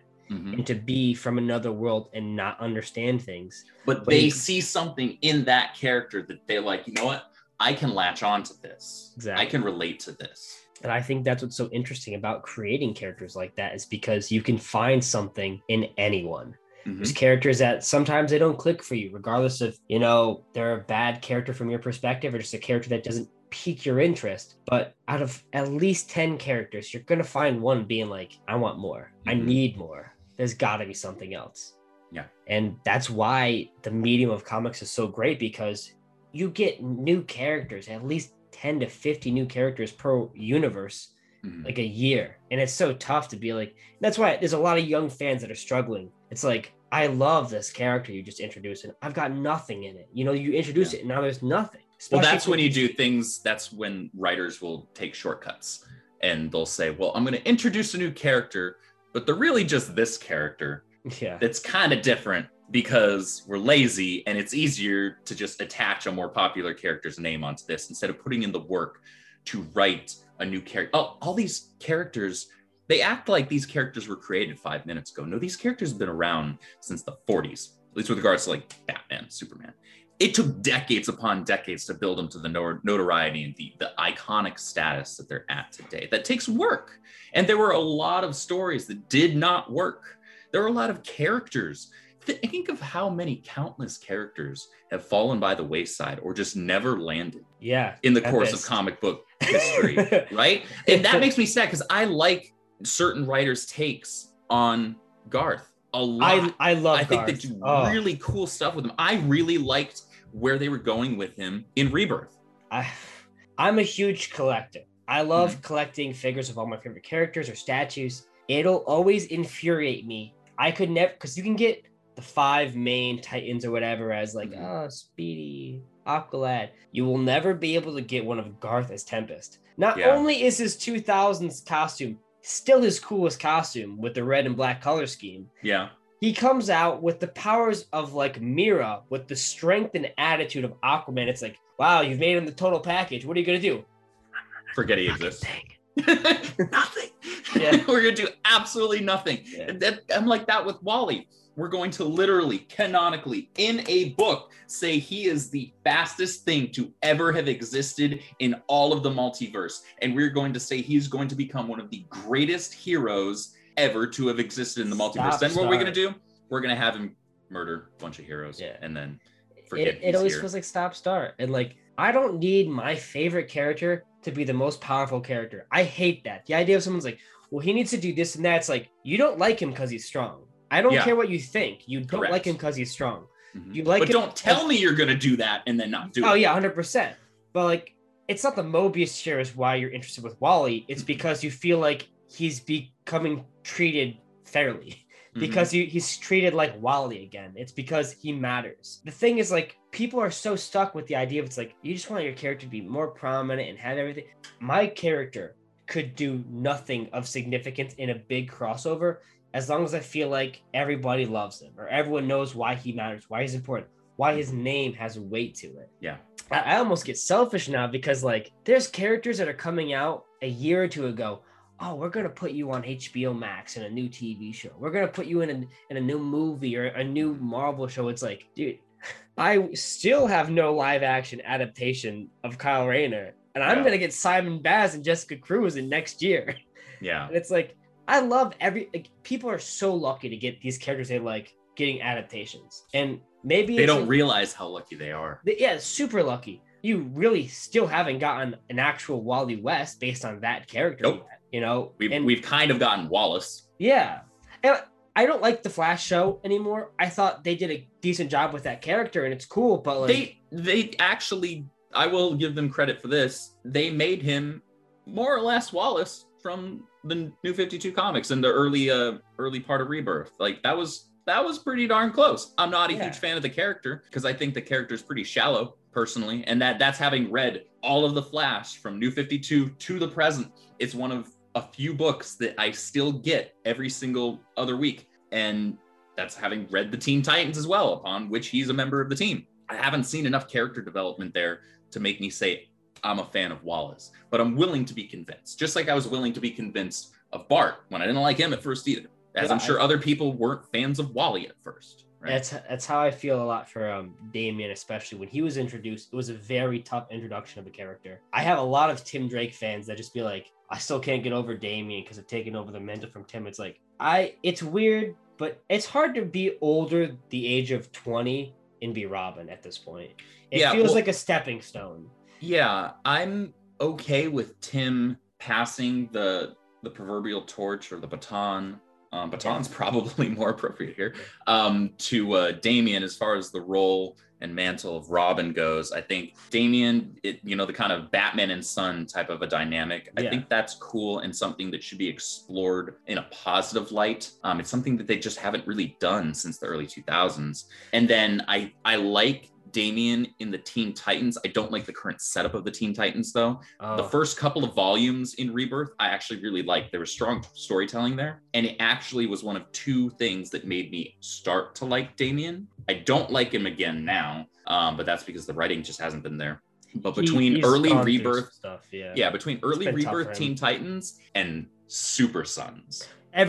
Nobody can say they don't like Damian if they've read Super Sons. Yep. Everyone loves Super Sons. Super Sons, that was the best book in DC's line. Tomasi always gets it because he also did Damian in Batman and Robin for New 52. Mm-hmm. And like, he just gets it. He always got what it meant to have like a character that had a tough upbringing or a tough beginning and be like, yeah, but there's so much development to show them what it means to have like love and care. Or they can have a tough start. Don't keep them there. Yeah, and he did such good groundwork. And I do love his time as Robin with Dick Grayson as Batman because you get a good older brother bonding vibe and it makes Damian grow. But to set him up in all the instances Tomasi has, it made Damian a fleshed out character. Yeah. And I'm sick of the point where people that are Tim fans, like I said, favorite Robin. But I'm sick of it's like, oh, Damian sucks, man. It's like, dude, it's not 2007 anymore. These have got some good stories. I'm fine with Tim being Red Robin. None of that Drake shit. We're not going to talk about Drake. I've met Brian Michael Bendis. He's a nice enough guy. I had a good conversation with him about Impulse when he signed my copy of issue 1. But none of that Drake shit. He loves his ideas. He does love his ideas, and he ruined the Superman family. Yeah, he did. He ruined the crap out of it. That would be a tangent. Yeah. But there's characters that have a lot of growth or a lot of opportunity that you can bring forward with, and that's why they are interesting. Mm-hmm. That's why you can develop more. There's thousands of them, and like I said, people are lucky that these new characters are getting in shows. I mean, they have John in the new Superman show. He's not much like John, but still, they brought that name over because of that character. Yeah. Jessica Cruz going to be on HBO Max. The new Miss Marvel character is going to have her own TV show. Like, a lot of people are really lucky, and that's cool. I wish I would have got some of that luck a few years ago, for sure. But either way, like, at least you're getting adaptations. And sometimes they're bad. Like, I do have Dick Grayson right now. I have Nightwing right now. I wish I didn't. Yeah, but like, not good. Hey, I don't need to love that character to feel like at least they're trying, at least they're putting the name out there or something. Maybe someone will try to pick up a book because of it. Mm-hmm. Who knows? But that's what adaptations are there for. Just a spark. Yeah. Before that, for comics, you'd be lucky if, the toy line would sell out really well. Yeah. People would see like a toy or whatever and be like, oh, that's cool. One of my introductions when I was younger, like I used to watch all the animated series, and I used to buy like random comics or whatever, but you'd see like the Batman animated series toy line or whatever. And I'll never forget, it's like, oh, they have like Batman, Batgirl, Nightwing, and Robin. And I was like, oh, that black and blue, he's looking slick, pretty cool. I'll get that. And with not a lot of toys being sold around stores nowadays, you really do got to resort to more marketability, more shows, more things to showcase kids. Yeah, that's where the money's at. Yeah, because when we were kids, it was animated shows, it was toys, but now those things aren't prominent. It's not a lot of animated material based on superhero content anymore, especially not on syndicated television. Yeah, yeah. Now it's just DC will release their animated films a couple times a year or whatever. Yeah, and some of them are good, some of them are not so good. Like, yeah, you're taking a chance. Yeah. But either way, nobody who's 8 is going to pick that film up. Unless maybe their mom is with them at like a Walmart. It's like, oh, it was a new Batman film. I didn't know about this. They bid it and it's like, oh man, that's Batman? And it's weird, but still not as often as like, oh yeah, I learned about Batwoman from the CW show. Regardless of how much you like the quality of show or not, it's a good way of putting the name out there for kids to get excited and be like, oh, I like this character. But there is a lot of that, though, at the same time. It's not just a few things. We have a few animated shows and toys in the market. Now there's hundreds of superhero products. Mm-hmm. And that leads me to think, like, do you think that comic characters have oversaturated the medium of film and TV? In a way, yes. And that might be a little bit of superhero burnout for me with regards to the MCU specifically. I can't say that with the DC because they haven't released the films often enough, and a lot of them have just been garbage. So it's not so much burnout in general with DC. It's more just sick of bad films. So yeah, I guess there is too much. The MCU was a unique beast. They got really lucky when Jon Favreau and Robert Downey Jr. made Iron Man, of all things, work. An otherwise C-list character. He was always part of the Avengers. He was never the main guy. They built an entire, 20-something film universe, cinematic universe, off of a C-list character. And there were some dud films in the franchise, but still, overall, the franchise, that stuff popped off just after I got out of high school. Iron Man 1 was, 2008, I want to say? So yeah, up until just a couple of years ago when we had Endgame, that's a really long time. They built that. They took their time with that. All of a sudden, everybody else in their brother's kitten decided that it was a good idea to try the same thing, but see if they could do it in a fraction of the time. And the fact of the matter is you can't. You can't replicate that scope and scale and put it in a bottle. You can't funnel all of that and expect the same quality of work to come out the other side. And we've seen that with DC, with them trying to rush their own cinematic universe because somebody thought doing the Death and Return of Superman was a good idea with the second film. That's a tangent for another day. And then the TV shows, we're getting far too many TV shows without, I think, the quality of writing to justify it. I actually loved the first season of Supergirl. I thought it was a great cross section of Kara. Specifically, I think there were a lot of good choices made in that show. Once it went over to the CW, the writing just almost instantaneously went right down the drain. And that's frustrating for me because I love Kara. She's one of my favorite characters in DC. She was one of the reasons why I came more prominently into comic books because of that Michael Turner storyline, because the art popped to me so immediately. I saw it on a shelf and I was like, whoa, picked up the book, flipped through it. I'm buying this, right? And that started a huge trend of me being into comic books and buying up just droves and droves and doing a lot of catch-up work. I think right now, with the quality that we're being given, there is a massive oversaturation. I would be happier, far happier, with much less, but much better. I would agree. I feel like, we talk about how Marvel went on a huge kick from Iron Man to Endgame, but we have to also realize they didn't stop. They were forced to. Mm-hmm. You know, they'd be going still if they could. They'd have more films out, more shows. I mean, WandaVision's been out. Falcon Winter Soldier comes out soon. They only took a break because of a pandemic. And if there wasn't a pandemic, we'd still have way more material. We already seen that new Batman film that they were doing with Matt Reeves. Yeah, that's supposed to be out next April, I think, is what they officially dated it at, like April 2022. Because it just wrapped filming, I guess. Yeah, I think it wrapped today, I think. Yeah. And it's just like we've had such a long longevity of films for superheroes and TV shows. It's like pandemic's been so crazy that, you know, they have to kick back, they have to stop or whatever. And in a way, it's made them very lucky, because for people that are suffering burnout, it's giving them some time away, and to start with TV shows to work them into a short episodic way of like, oh, this is like 20 minutes, or for like some of the CW shows like Superman one was like an hour, but still it's just a TV show. It's a good way of working it back in, like, hey man, I hope you had fun recess. We're getting back to class. Yeah. So now it's going to all come back again and see how well it's going to be received. But it's ironic that you put it that way. It has felt like a breather, and I don't want it to feel like coming back to work or having to go to class. That should be the escape. The escape should not be escaping from that, right? Yeah. Superheroes are supposed to be idealism and escapism. A lot of this stuff just hasn't been. I think when you put it earlier about it being like how it was an interesting idea with the way Marvel did stuff, because it's connected. Mm-hmm. But when things are connected, it's a lot, and you feel like you are burdened. And then a connected tissue makes you burdened to be conjoined to it. Yeah. So we're not going to see anything like the first 3 phases of Marvel ever again. I know that they're going to start phase 4. You know, they're doing Eternals, they're doing Doctor Strange, Multiverse of Madness, they're doing Black Widow whenever that finally comes out. And I know they have a couple other films in the pipeline, but we're not going to see the level of cohesion and interlinking that we saw in the first 3 phases. They can't. I don't think they have the energy for it. They don't have the talent for it now, because everybody else, they're like, yeah, that was 10 years, man. I'm good.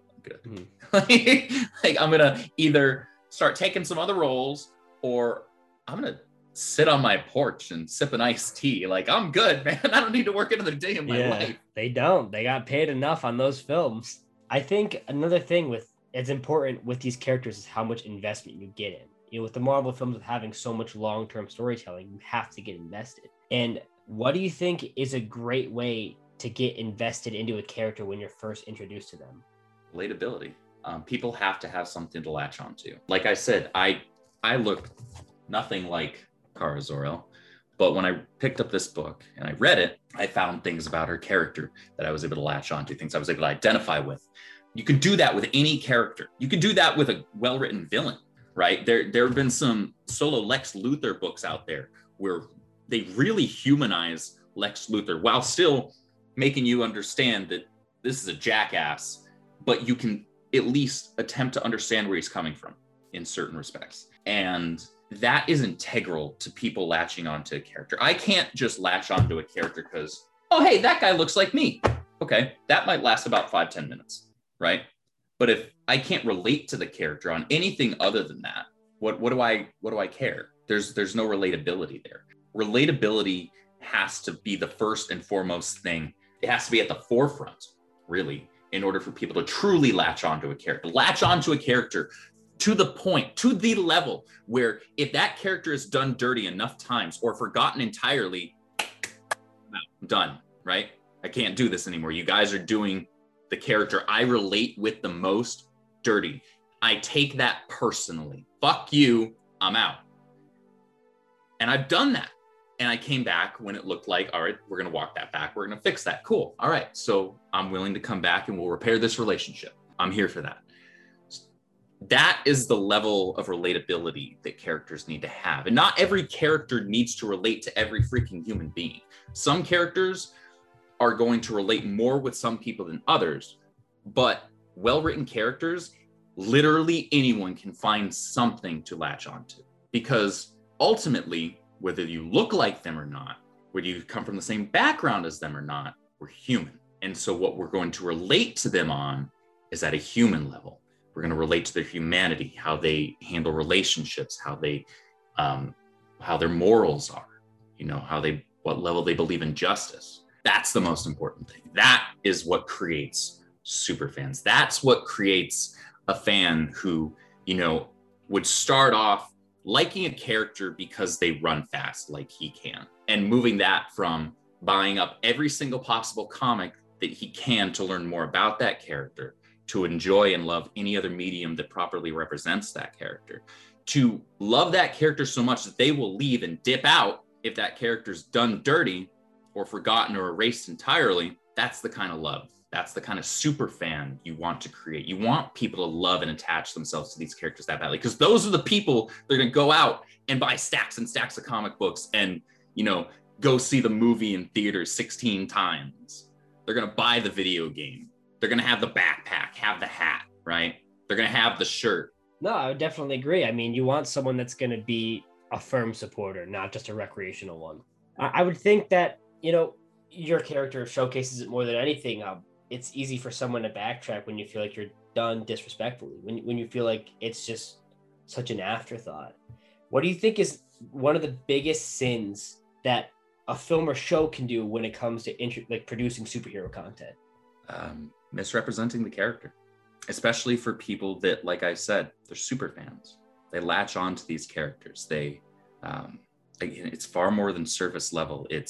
They'll latch on to these characters because they're characters that would get them through their early years where maybe they're bullied and picked on. But these are characters, whether it's the Flash, whether it's Superman, they instilled in it. Those characters embodied hope, and therefore they instilled that hope within that individual to make them push forward, to make them believe in a better tomorrow. The Man of Tomorrow would make people believe in a better tomorrow. The Flash, who's always moving forward, would make that individual want to continue to move forward in their own life and believe simultaneously in that better tomorrow that will result from that.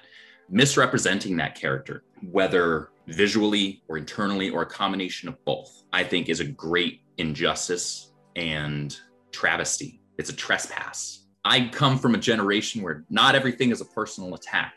But if you personally attack my favorite character, someone that I relate with on a very deep level, that I will take as a personal attack. You're shitting on this character, you're shitting on me, right? And that just goes back to that relatability aspect. When you remove the things that people were relating to, when you decide to translate that character into live action.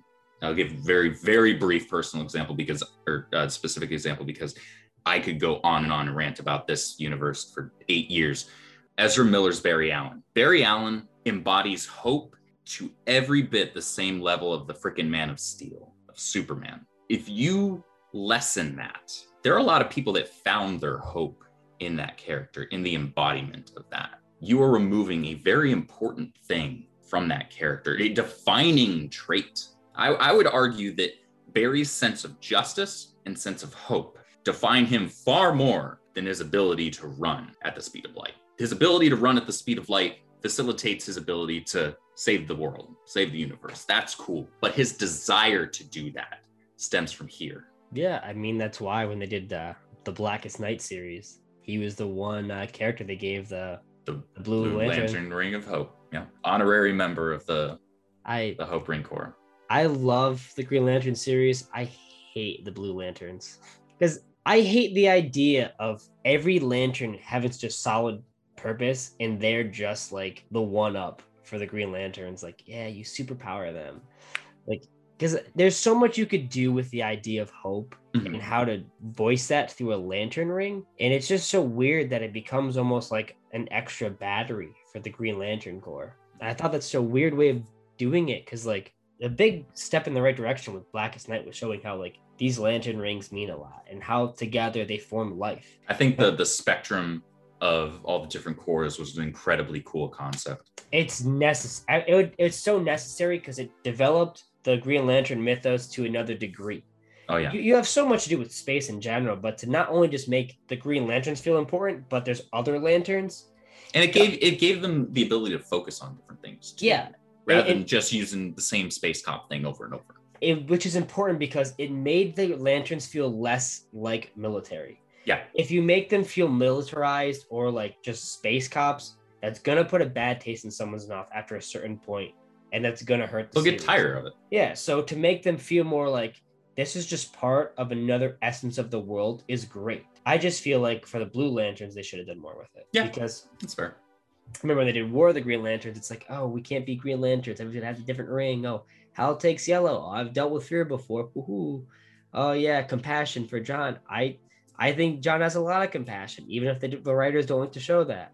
Mm-hmm. Oh, give Guy Gardner rage. He can utilize rage. Give Kyle hope. Kyle's a really hopeful guy, but that ring doesn't help anybody in this crossover. Yeah. And like, I don't think my favorite characters are the ones that do instill hope. Yeah. All my favorite characters showcase what it means to be trusting, loving, and helpful, and hope for a better tomorrow. Because that's the one thing I always want in my life, is to be hopeful for the future. Exactly. So I think that lantern ring should showcase so much more. Mm-hmm. And that's definitely one they haven't explored much. Truth be told, we both know they've mainly honed in on the yellow ring of fear and the red of rage more than absolutely. Those are the two that have gotten all the exposure. That's just the way they've decided to go with it, which is unfortunate. I wish they would do more with the other ones. Who knows? Maybe we'll see it happen. Maybe we won't. But that hope is integral. Yeah, absolutely. I think hope is one of the reasons people go to superhero content in general, is because they like to feel like things can they want to believe in the better tomorrow. Yeah, and superheroes represent what it means to be better, what it means to be someone to look up to have an inspiration. You know, I spend my entire life looking at the Nightwing like a role model, because it sets a standard of what you want to be like. And it's good for characters to have good role models, and for them to have flaws, especially. True, because that makes them relatable, because it makes them human. Exactly. I disagree with this notion that we have to make every hero dark and gritty and brooding as Batman. We have characters in superhero stories that are dark. They're typically called villains. Yeah, I think you should have characters relatable, but you shouldn't destroy the character. You shouldn't make them decompressed of what it means to be a hero. Mm-hmm. You know, there are anti-heroes. You could just look towards them. There are Venom. Also, Wolverine. You have characters that split between not even being heroes or villains or anti-heroes. Like Harley Quinn is an instance where she's not even much of an anti-hero. She's just what she wants to be. Let's be real here. They've just turned her into female Deadpool nowadays. That's all she is now to them. I personally don't like the character Deadpool. I'm so sick and tired of him. I'm not a huge Deadpool fan. And that's one of the reasons why I don't like Harley anymore either, because they've just made her female Deadpool. She does a lot of stupid quips, and like she does a lot of stuff that is similar to Deadpool. But my biggest thing that keeps me into the character of Harley is that they still make her feel real, or have like a personality to her that isn't just, oh yeah, I'm crazy. And she doesn't break the fourth wall constantly. Like, I know I'm reading a fucking comic, dude. You know I'm reading a comic. Don't tell me. Because like you say, it's an escapism, and you're getting involved in the world. I don't want that world to tell me to reflect on, don't forget, this is not real. This is a book you're reading. It's like, no shit, dude. I know it's a book. This is escapism. I'm trying to escape from the real for 5 minutes. Will you give me 5 minutes? Now, there are two instances where I've truly loved Harley in the last 4 years, we'll say 4 or 5 years. Early on in Rebirth, in the Suicide Squad book, actually, they did some really cool stuff with her, where they made her sane for that one arc. Well, this is Taylor's run, right? Yeah, very temporarily, but it was really cool because she was remembering and kind of, there was this internal struggle, and you could see the internal struggle. But I mean, God bless Jim Lee for his work. So there was that, and then Tynion has been using her off and on in his current run, and he's done some stuff with her and done some really interesting stuff with her. Especially the end, the last few issues he's done with her, I've been very high on. I like how he's utilizing and leveraging her with Clown Hunter. Like, hey, don't go down this path. Don't do this. Mm-hmm. Don't be me, right? Don't end up like me. And as much as I prefer the Joker Harley villain dynamic, I think if you're going to make her like this questionable quasi sometimes ally of Batman, you got to do it right. And you have to leverage her experience and what she went through in that storytelling in order to make it organic. Otherwise, I just don't believe it. You just tell me that Harley's a good guy now. I don't believe you. It doesn't work that way. I think that's what they're trying to pull for, is making her a full hero now. But there's a good story to tell out of it. And especially with the direction that Tynion wants to go with it, I think you can tell that story. Yeah, and you can already tell they're trying to replace her. We got Punchline, which, I don't know, landed okay for me. People were going crazy on the internet. This is a new Harley. I don't need a new Harley, just have Joker do his own shit, I guess. Though I'd like for them to back off a little bit with Joker. He's been overused quite a bit. I think they're lately. going to now, hopefully, because Tynion, he likes to tell his story with certain characters and then find the next character to fit another molding, which I think is great about him, because you're getting diversity with it. You're not getting the same old shit over and over again.